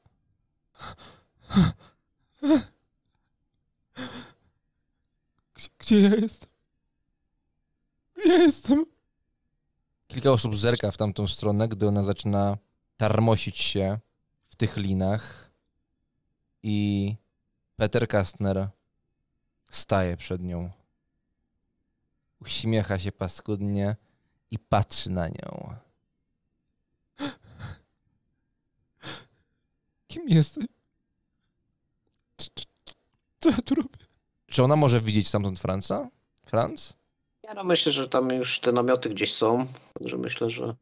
Ja nawet nie wiem, czy w tym całym harmiderze obozowym ja bym ją usłyszał, że ona mnie woła. Czyli chcesz się trzymać z daleka od tamtąd? Tak. Ja po prostu z tego miejsca wracam do pisania listów i z ciężkim sercem, bo wiem, co się stanie, ale gdzieś też po prostu dokonuję tego poświęcenia. Friedrich? Czy ciebie może widzieć? Z tego, co mówił Franz, ja zrozumiałem, co się zaraz prawdopodobnie stanie. Przez chwilę patrzyłem na Petera, który idzie w tamtym kierunku, ale po chwili po prostu gdzieś sobie idę. Nie chcę tego widzieć. 30% szans, że Peter nie zabija Zuny. Od 1 do 30 nie zabija.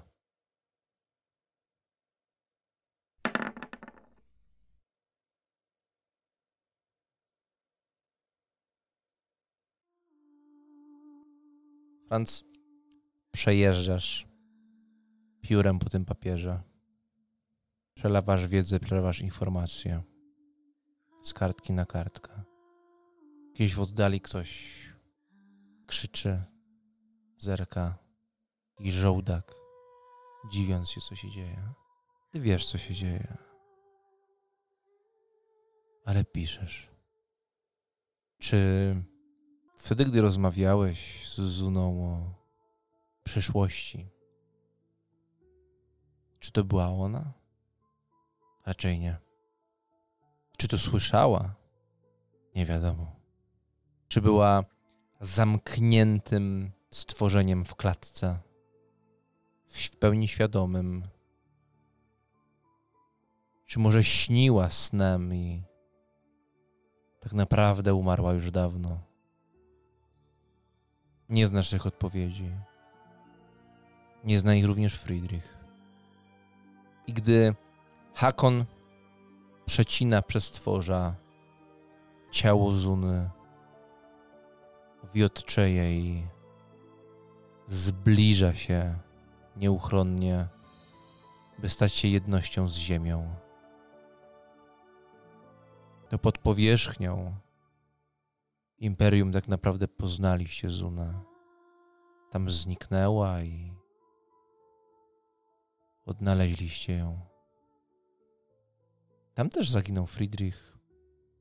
Teraz on przechadza się tutaj, podczas gdy ona jest zażynana przez inkwizytora. Czy słusznie? Wedle jego woli tak. Albowiem niewinność nie dowodzi niczego.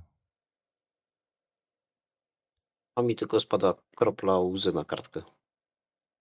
Hakon?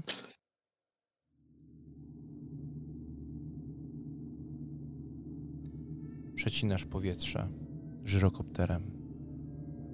Słyszysz jego huk, jego rytmiczne dudnienie.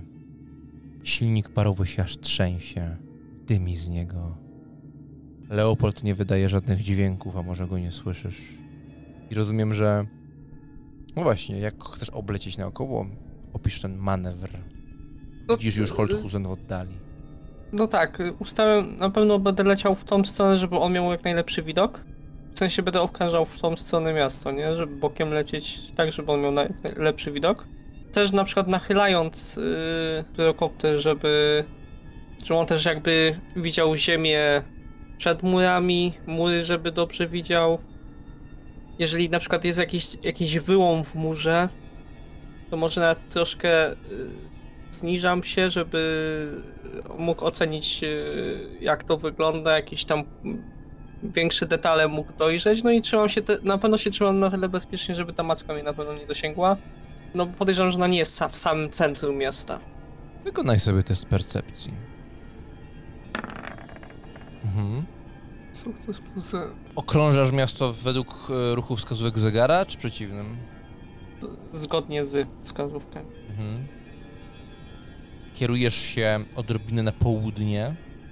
On po prawej stronie widzi Holthusen, ty widzisz również. Również patrzysz.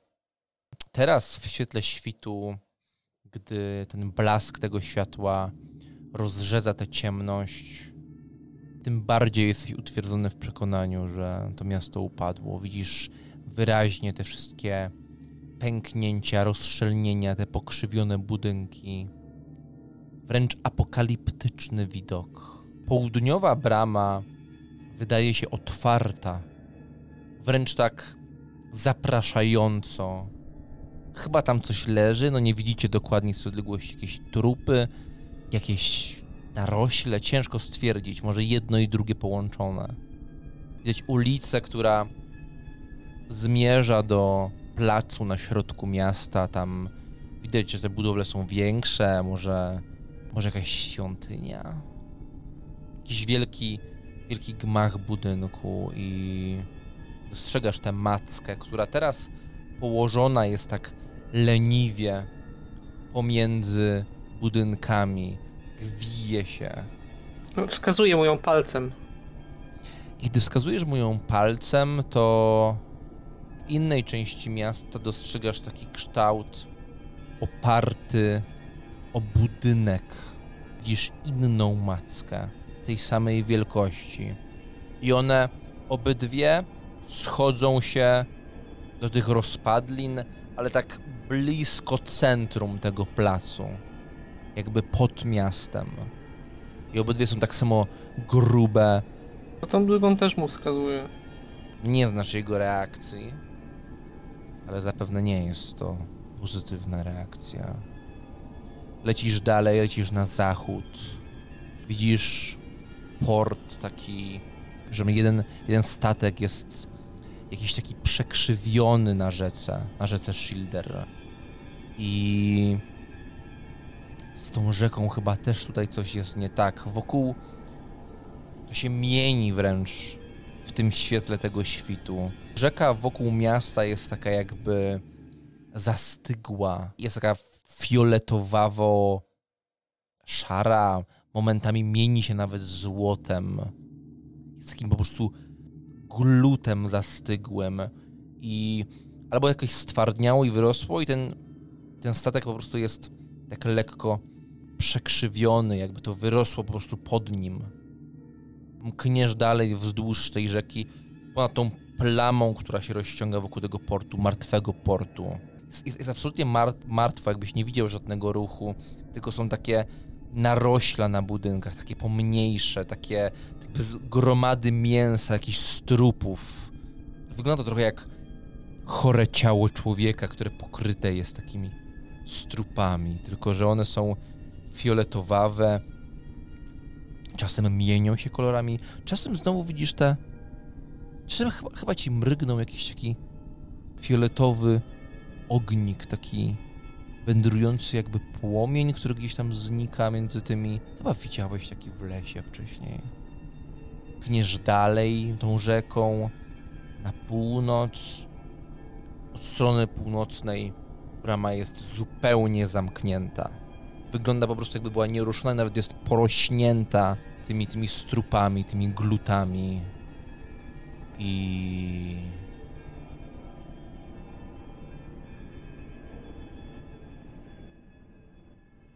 wracacie. Chcesz zrobić coś jeszcze? Zatrzymuję, obracam się i tak spoglądam do tyłu, uśmiecham się do Leopolda i chcę mu pokazać, na co stać tą maszynę i próbuję z oddali tak też skorygować strzał, żeby którąś z tych macek trafić jednak tak z dość daleka. Więc jakby wiem, że pocisk będzie opadać i tak dalej, więc na tyle wysoko celuję, żeby... No więc znowu jesteś od tej strony, gdzie ona jest oparta o te budynki.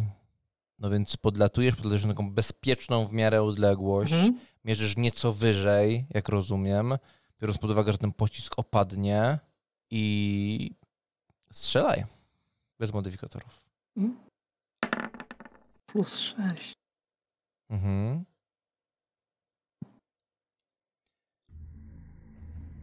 Wypuszczasz pocisk.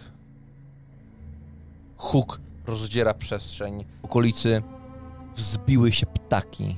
Pocisk mknie w tamtą stronę, przelatuje ponad murem. W pewnym momencie wydawało się, że poleci dalej.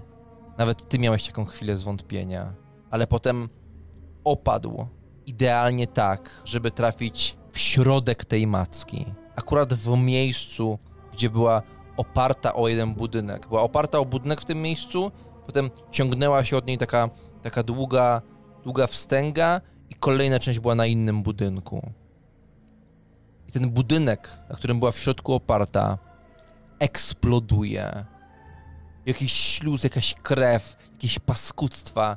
Nie wiesz dokładnie, co widzisz, takie ciemne punkty, które po prostu mkną we wszystkie strony. I po tym uderzeniu zrobiło się tak znowu cicho, mimo że ten silnik cały czas dudni. Zrobiło się tak strasznie cicho, po czym ta gruba macka, ta, która szła od dołu, tak się po prostu zsunęła w dół. W pewnym momencie widziałeś, jak coś się naciąga między tymi mackami, jakby tam zostało jakieś jeszcze ścięgno, po czym to pęka, ta gruba macka leci w dół i ta pozostawiona, ta górna część, oparta o ten jeden budynek, zaczyna nagle dygotać, jak taka ryba, która wypadła na brzeg. I on tak dygocze, wije się i tak przewraca się i opada i znika gdzieś za murem. I tylko słychać takie głuche tąpnięcie. A ten budynek, w który uderzyłeś, te jego pozostałości, przechylają się i zwalają gdzieś na nią. I potem w tamtym momencie tylko tak bucha taki kurz w górę. I ty jako taka malutka istota w tym żyrokopterze, który też jest malutki w porównaniu z tym wszystkim, to, co tam widzisz, wydaje się wręcz niewyobrażalne, że to ty zrobiłeś właśnie tym jednym strzałem tyle zniszczenia. Aż z radości, jak dziecko na tym fotelu podskakuje i tak... Ręka na ramieniu mocno zaciska się i po chwili czujesz, że cię puszcza i zaczyna się tak po prostu mocno uderzać w ramię. Próbuje cię poklepać. Okej. To pokazuję znowu kciukiem, bo pewnie mnie nie słyszy, przez tą czapkę od Frytrysia i zaczynam wracać. Wracasz, będąc w wybornym humorze. I gdy wracasz, widzisz ogień. Pojedynczy punkt. Widzisz wiele takich punktów. Te ogniska, które zaczynają płonąć. Ale jest też jeden, który trzymany jest przez postać z kapeluszem z szerokim rondem. Trzymana pochodnia. Franz Friedrich, no ciężko jest już udawać, że nic się nie dzieje. No jeżeli... Franz, napisałeś te listy i ludzie zaczynają się zbierać wokół środka obozu i usłyszeliście wszyscy polecenia, że trzeba spalić to, co nieczyste. I nakazał również Peter przynieść ciało Falandara. Pewnie nie mogłem tam wysiedzieć zbyt długo. Napisałeś już te Gdzieś? wszystkie listy. Bo wiedziałem, co się dzieje, więc poszedłem w tamtą stronę i patrzę. Przy tej ceremonii będę po prostu pomagał, ale w milczeniu zupełnie. Ja gdzieś tam między drzewami siadam i bandażem opatruję tę swoją ranę, te cięcie, które mam po walce z jedną z demonetek. Znaczy, no widzę, że ogniska płoną, ale ignoruję to tak jakby. Tracę, że tak powiem, czas okładając się tym bandażem. To gdzieś tam siedzę bez celu, krzątam się i wypatruję, czy nic się nie zbliża. Żyrokopter pojawia się nad obozem. Spada w dół i nieco wymownie, Franz, gdy odchodzisz od tej tarczy, na której tam pisaliście, Herman to oczywiście wszystko pozbierał, gdy żyrokopter Hakona opada, podmuch przechodzi przez ten obóz i kilka kartek wzbija się w powietrze, rujnując ten ład. Herman goni je, łapie w powietrzu, ktoś mu pomaga, ale Peter Kastner, jego pochodnia gaśnie, gdy ten żyrokopter się obniża. W końcu Hakon, żyrokopter opada, a ty jesteś w tym obozie i widzisz układane gałęzie na stos. Gdzieś tam ktoś położył ciało na tych gałęziach. Po prostu je tak rzucił, jak szmatę. Proszę, z szacunkiem ułożyć. No ktoś poprawia, zamyka oczy Falandarowi. Czy w jego klatce piersiowej cały czas jest twój miecz, Friedrich? Czy ktoś go wyciągnął? Ja go nie wziąłem. Mhm. Jeżeli ktoś sobie go wziął, no to nie ma. Jeżeli nie, to No więc widzisz, Hakon, jak jeden z żołdaków wyciąga ten miecz. Krew po nim nawet nie spływa, jest tak zastygła. Ciało jest blade, ciało Falandara. I Hakon, wylądowaliście. Leopold od razu robi krok, żeby zejść, kiedy jeszcze te wszystkie ostrza się nad jego głową się nie zatrzymały. On jest pewnie wyższy niż Friedrich, czy nie? No, raczej tak. No to zatrzymuje go i mu pokazuje, że... On pokiwał Żeby głową, ale się schyla. Pokazuje mu też, że już może ściągnąć. Mhm. Wskazuje na hełm. Tak jakbym ściągał hełm, po prostu pokazuje. Mhm. On go ściąga, tam niżej jest ta czapa, on szybko ją ściąga, chociaż wizerunek Leopolda Holderbauma w tej czapie jest faktycznie komiczny. Szybko ją ściągnął, rzucił gdzieś z powrotem do tego żyrokoptera, zszedł. Podobało się? Przerażenie. To, co tam zobaczyłem, wywołuje przerażenie, ale ta broń to nadzieja. Dla nas wszystkich jest nadzieja! Krzyknął, wychodząc i... Uwaga na głowę, na głowę, żeby nie odcięło. Ten moment, kiedy żyrokopter wylądował, kiedy już słyszę, że tam silniki cichną, to jest też moment, gdzie ja między tych drzew gdzieś tam wychodzę i idę w kierunku tych ognisk. Leopold Holderbaum rzekł o nadziei, ale kartki się posypały, ogień zgasł. Franz, gdy podszedłeś, Zuna tak wisiała na tym sznurze, bez życia, pusty kokon. Nie leci jej krew, nie ma żadnej rany, po prostu głowa jest jakoś tak w sumie śmiesznie ułożona. Te kilka chwil wcześniej, gdy Hakon dopiero się zniżał, Petera, rzekł ci po prostu: palimy też Falandara, bierz ją. No ja delikatnie ją rozwiązuję. Mhm. Pozwolisz, żeby ciało padło, czy wspierasz je? Nie, wspieram oczywiście do swojego ciała, tak, żeby po prostu nie było właśnie takich gwałtownych jakichś ruchów i po prostu ją układam gdzieś tam na początku pod tym drzewem. Zamykam jej oczy, jeżeli miała otwarte. Staram się ją zewrzeć jej wszystkie kończyny, żeby tam nie było takie to ciało rozlatane bardziej. No biorę ją po prostu na swoje ręce.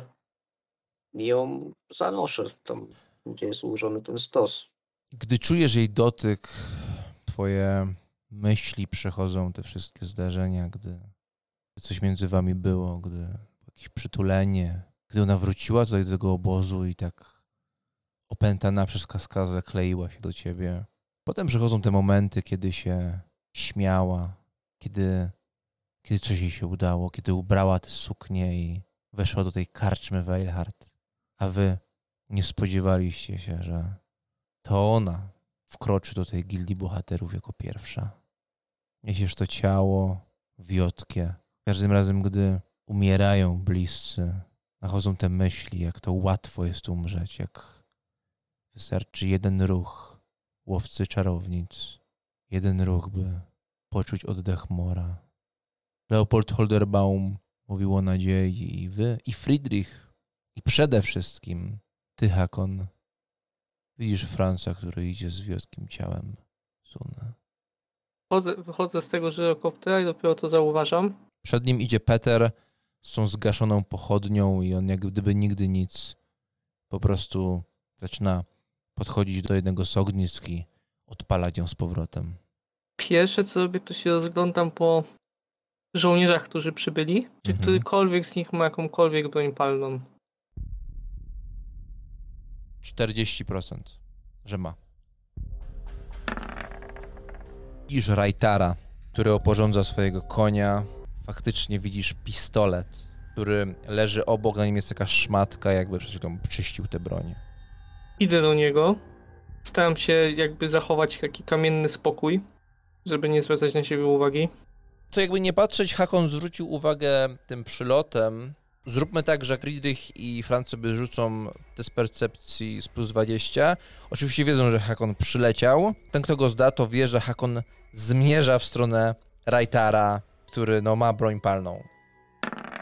2 sukcesy. Franz tak samo, 2 sukcesy. Myślę, że patrzyliście na Hakona. Zamierzacie interweniować, czy... Czy nie, ja idę po prostu... Trochę tak przystanąłem, jak to zobaczyłem. Robi jakieś dziwne, nie idzie prosto do nas. On wyszedł z żyrokoptera, spojrzał na sytuację i zaczął iść w jednym z kierunków. No i tak poprawiam sobie Zunę na ramionach. Trochę rozluźniając, dając trochę więcej energii ewentualnie. Patrzę tak cały czas na niego. Jeżeli będzie chciał strzelić, to po prostu będę próbował się zasłonić tym ciałem, które niosę. Ale idę cały czas przed siebie. Ja tak jak mówiłem, wychodzę między tych drzew dopiero kiedy on wylądował, więc wygląda to w ten sposób, że ja też dopiero się rozglądam i te wszystkie rzeczy widzę. A przynajmniej chcę, żeby to tak wyglądało w perspektywie Hakona. Stoję gdzieś oddalony i trochę taki oniemiały, obserwuję, co tutaj się dzieje. Nagle wyglądam, jakbym dopiero łapał sytuację. Obserwuję Hakona, podejrzewam, co chce zrobić, więc zmniejszam ten dystans. Na razie nie reaguję mimo wszystko. Kastner razem z Francem odchodzą od tego miejsca, w którym ona była przywiązana. Tak. I Friedricha koło nich nie było. Nie. W tym momencie. Dobra. Idę dalej spokojnie, twardo.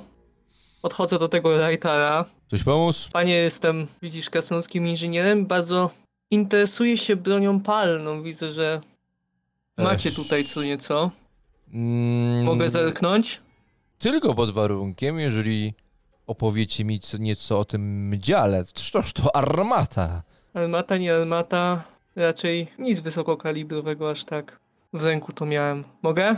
I tak już wyciągam rękę powoli po ten pistolet. Proszę tylko uważać, bo od 1 do 5 jest przygotowany do strzału, znaczy wyczyszczony, ma prog załadowany, od 6 do 10 nie. Proszę uważać, bo załadowany. Biorę, oglądam go, jak jest wykonany, tak oceniam. Patrzysz tą lufę i twój wzrok zatrzymuje się na takiej drewnianej rękojeści, drewnianym uchwycie i w tym drewnianym uchwycie jest taki wyżłobiony sigmarycki krzyż, taki lekko pozłasany. Piękny grawerunek.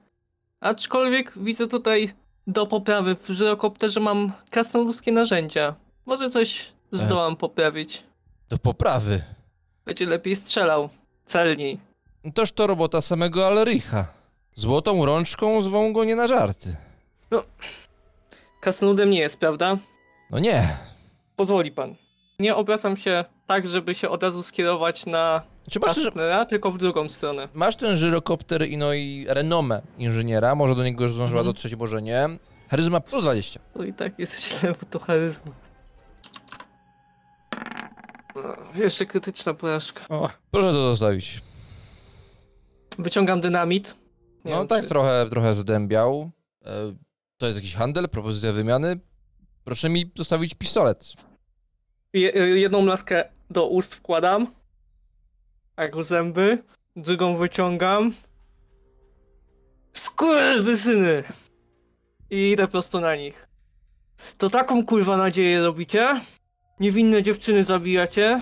Ty, Franz, jesteś tak kilka metrów od tego stosu, na którym leży już Falandar.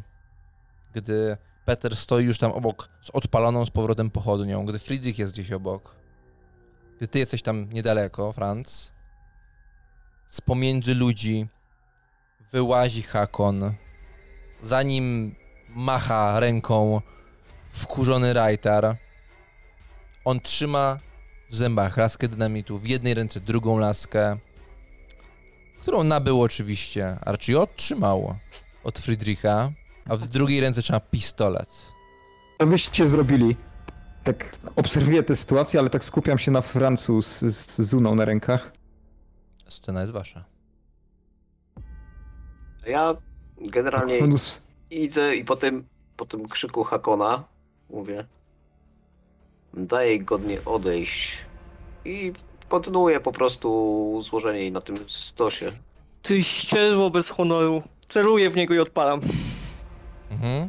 No to ja się jeszcze jej nie puściłem, to się nią zasłaniam po prostu. Powiedziałeś, że jesteś gotowy tylko na to, więc myślę, że jak najbardziej można to potraktować jako unik. I teraz tak, uwaga, zanim rzucicie.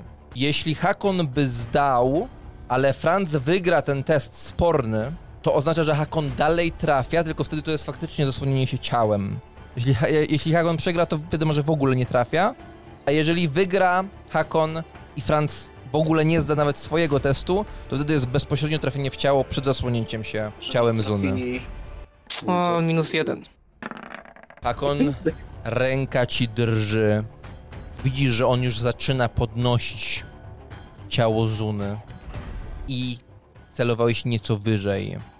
Strzał. Pocisk pomknął gdzieś w las, gdzieś w stronę tego wschodzącego cały czas słońca. Wszyscy testy inicjatywy. Hakon w takim razie. Dym unosi się z lufy. Poczułeś lekki odrzut w dłoni. Ręka opada ponownie. I widzisz cały czas wiotkie ciało Zuny, którym zasłania się Franz. Tak zareagowałem, podnosząc to trochę wyżej.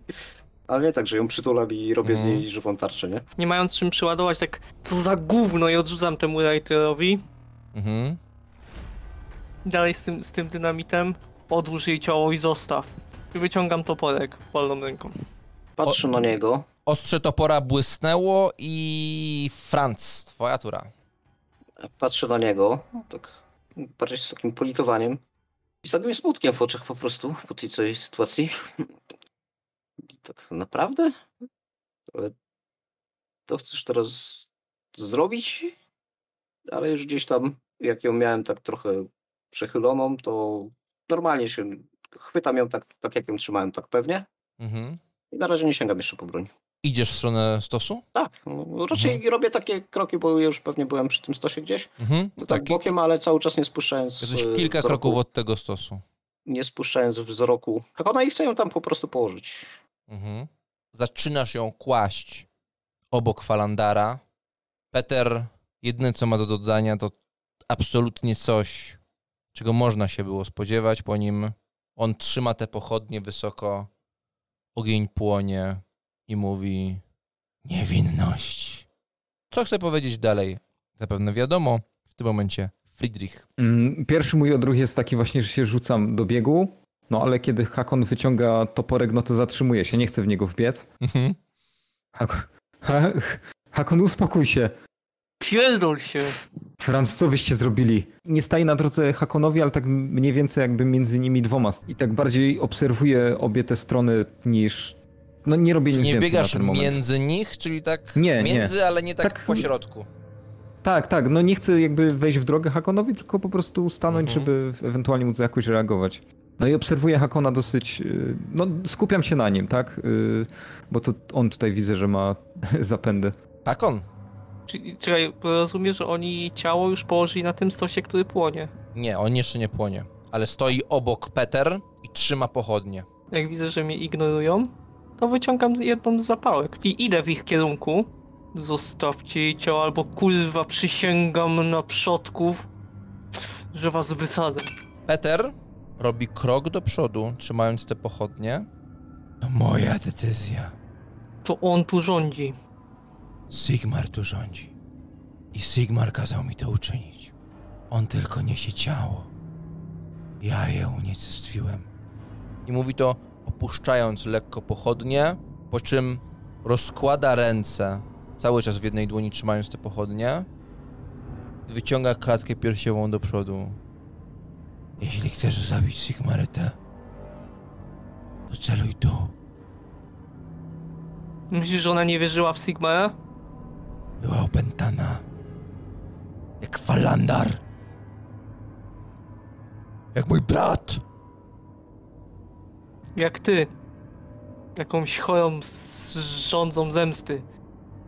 Nie. Nie. Nie. Nie. Rzekł? Wszędzie widzisz chaos. Dobrze, w międzyczasie, No. Franz, odłożyłeś to ciało i co, wyprostowałeś się? Tak, no odkładam to ciało. Patrzę, jak on tam swoje wypowiada, Peter, no to nie przerywam mu. Mhm. No jak już skończył, to spokojnym głosem, patrząc w oczy, mówię: Hakon, uwolniliśmy ją. I dobrze o tym wiesz. Peter mówi, jej dusza tańczy z murem. Sam sobie przeczysz. Przecież chaośnicy nie trafiają do jego. Powiedz mi, jak jest dużo ludzi naokoło nich? W sensie, czy wybuch ich bezranił? O to mi chodzi. Bo nie chcę niewinnych ludzi zabijać. Jeśli chodzi o ludzi, to w tę stronę zmierza Leopold bardzo żwawym ruchem. Ludzie się raczej odsuwają, więc no jeśli odpalisz jedną laskę dynamitu, to ludzi nie powinno nic sięgnąć. Pytanie, co z Friedrichem? Jak Friedrich był tego blisko wszystkiego? Bo raczej mówisz o Peterze i Francu, oni są obok siebie. Friedrich jest kilka metrów obok, więc byłby ciężko raniony, gdyby tam był wybuch przy Francu i Peterze. Jak myślicie, jak to się skończy? Czy wam to puszczę płazem? I to bardziej patrzę na Franca niż na tego. Bo ja wiem, że on jest po prostu obłąkany. Manipulowała nami. Kto wie, co by się stało. Friedrich został zgwałcony, kurwa. Mamy puszczać to płazem? O! To może cały Aldor też kurwa wybije.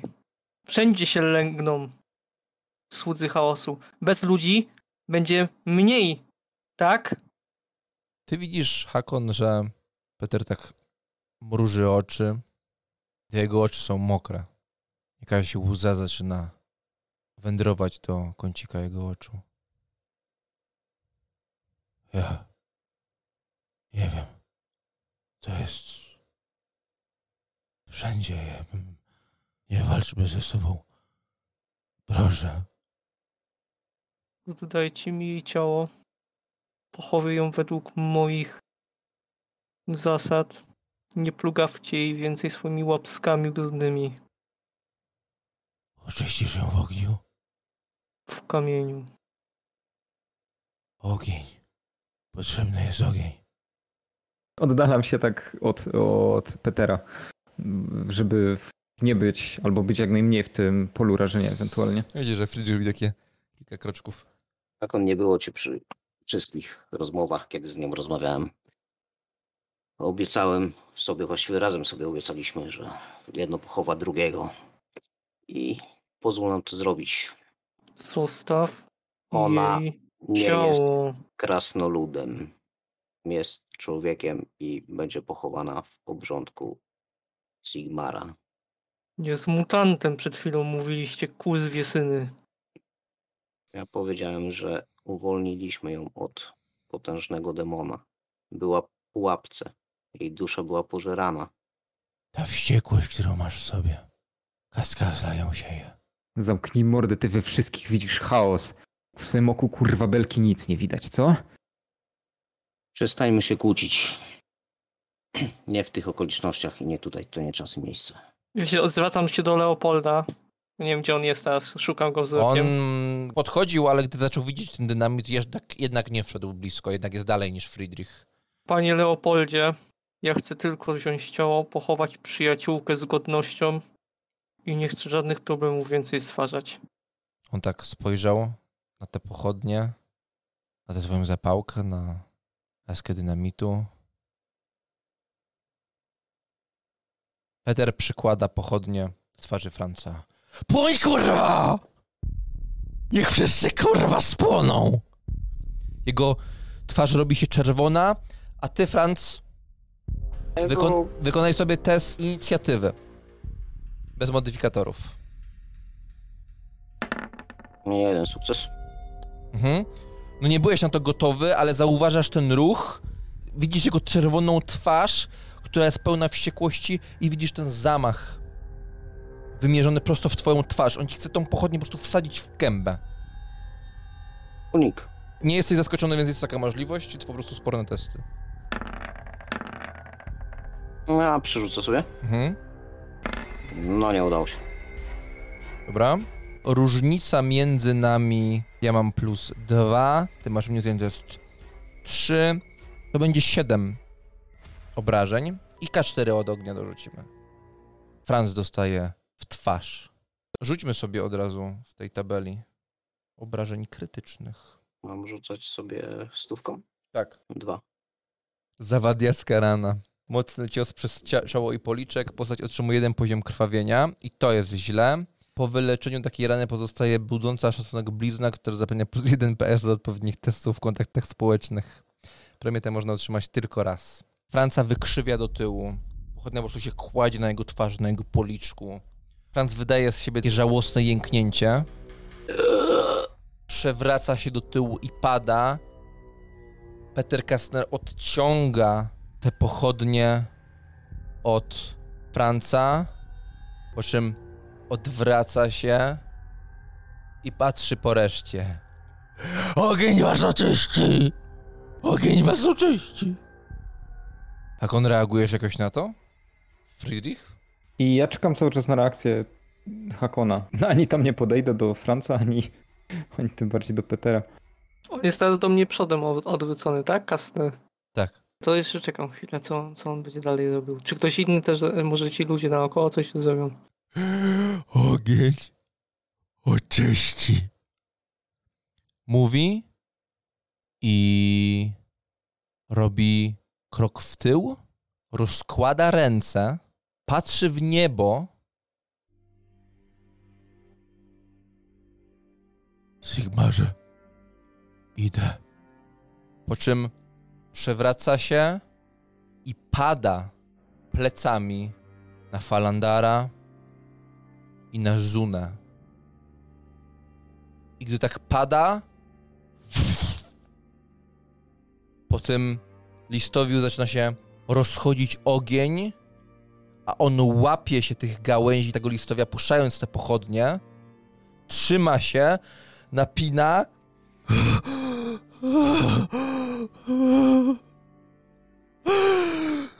Wybacz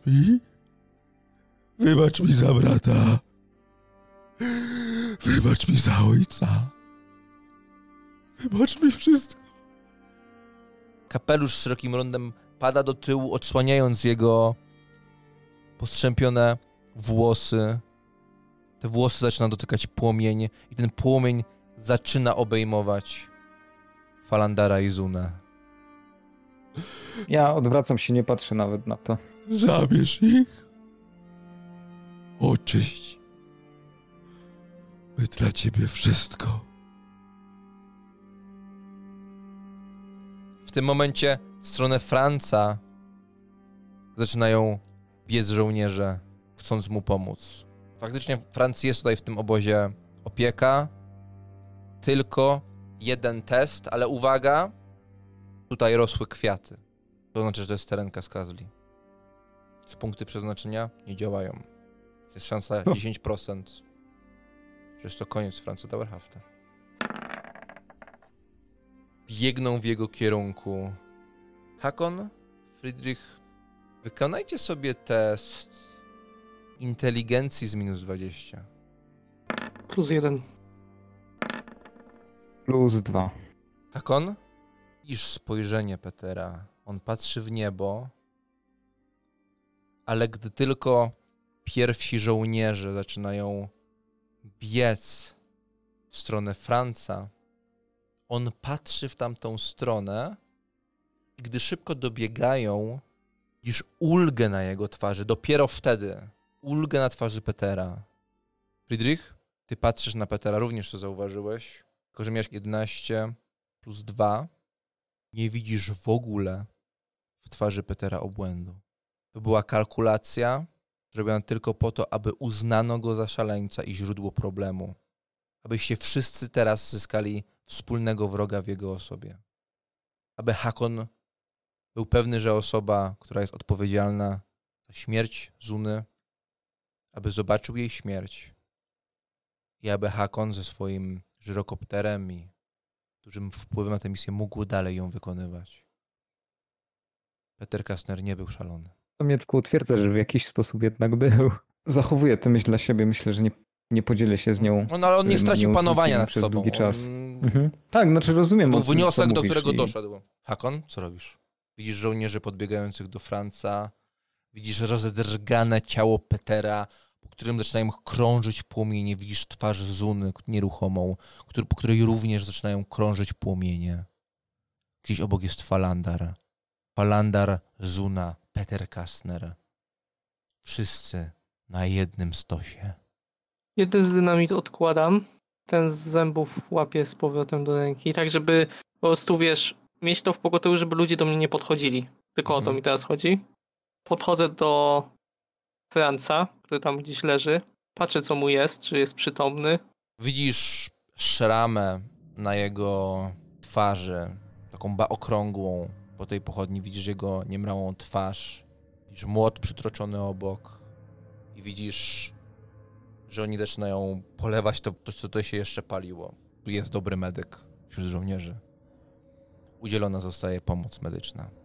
Przerwany jest ten efekt. Ale jest dalej nieprzytomny. Sigmarze.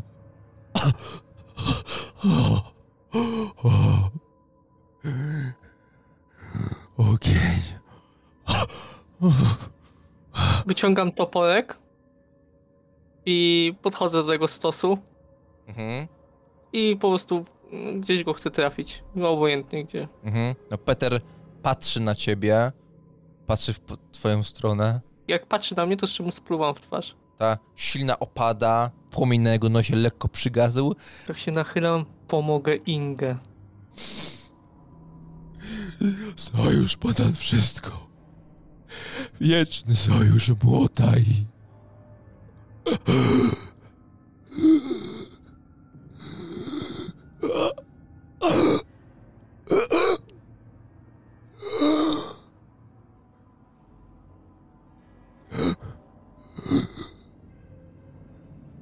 Uderzasz go tym toporem? No, opisz w co? Jak mogę, to w głowę. Walisz prosto w czoło.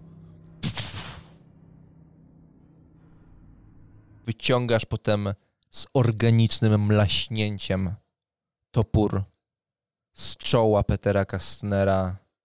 Czujesz gorąco tych płomieni, które przykrywają te 3 ciała tak, że już prawie ich nie widać, a one szybko zaczynają czernieć.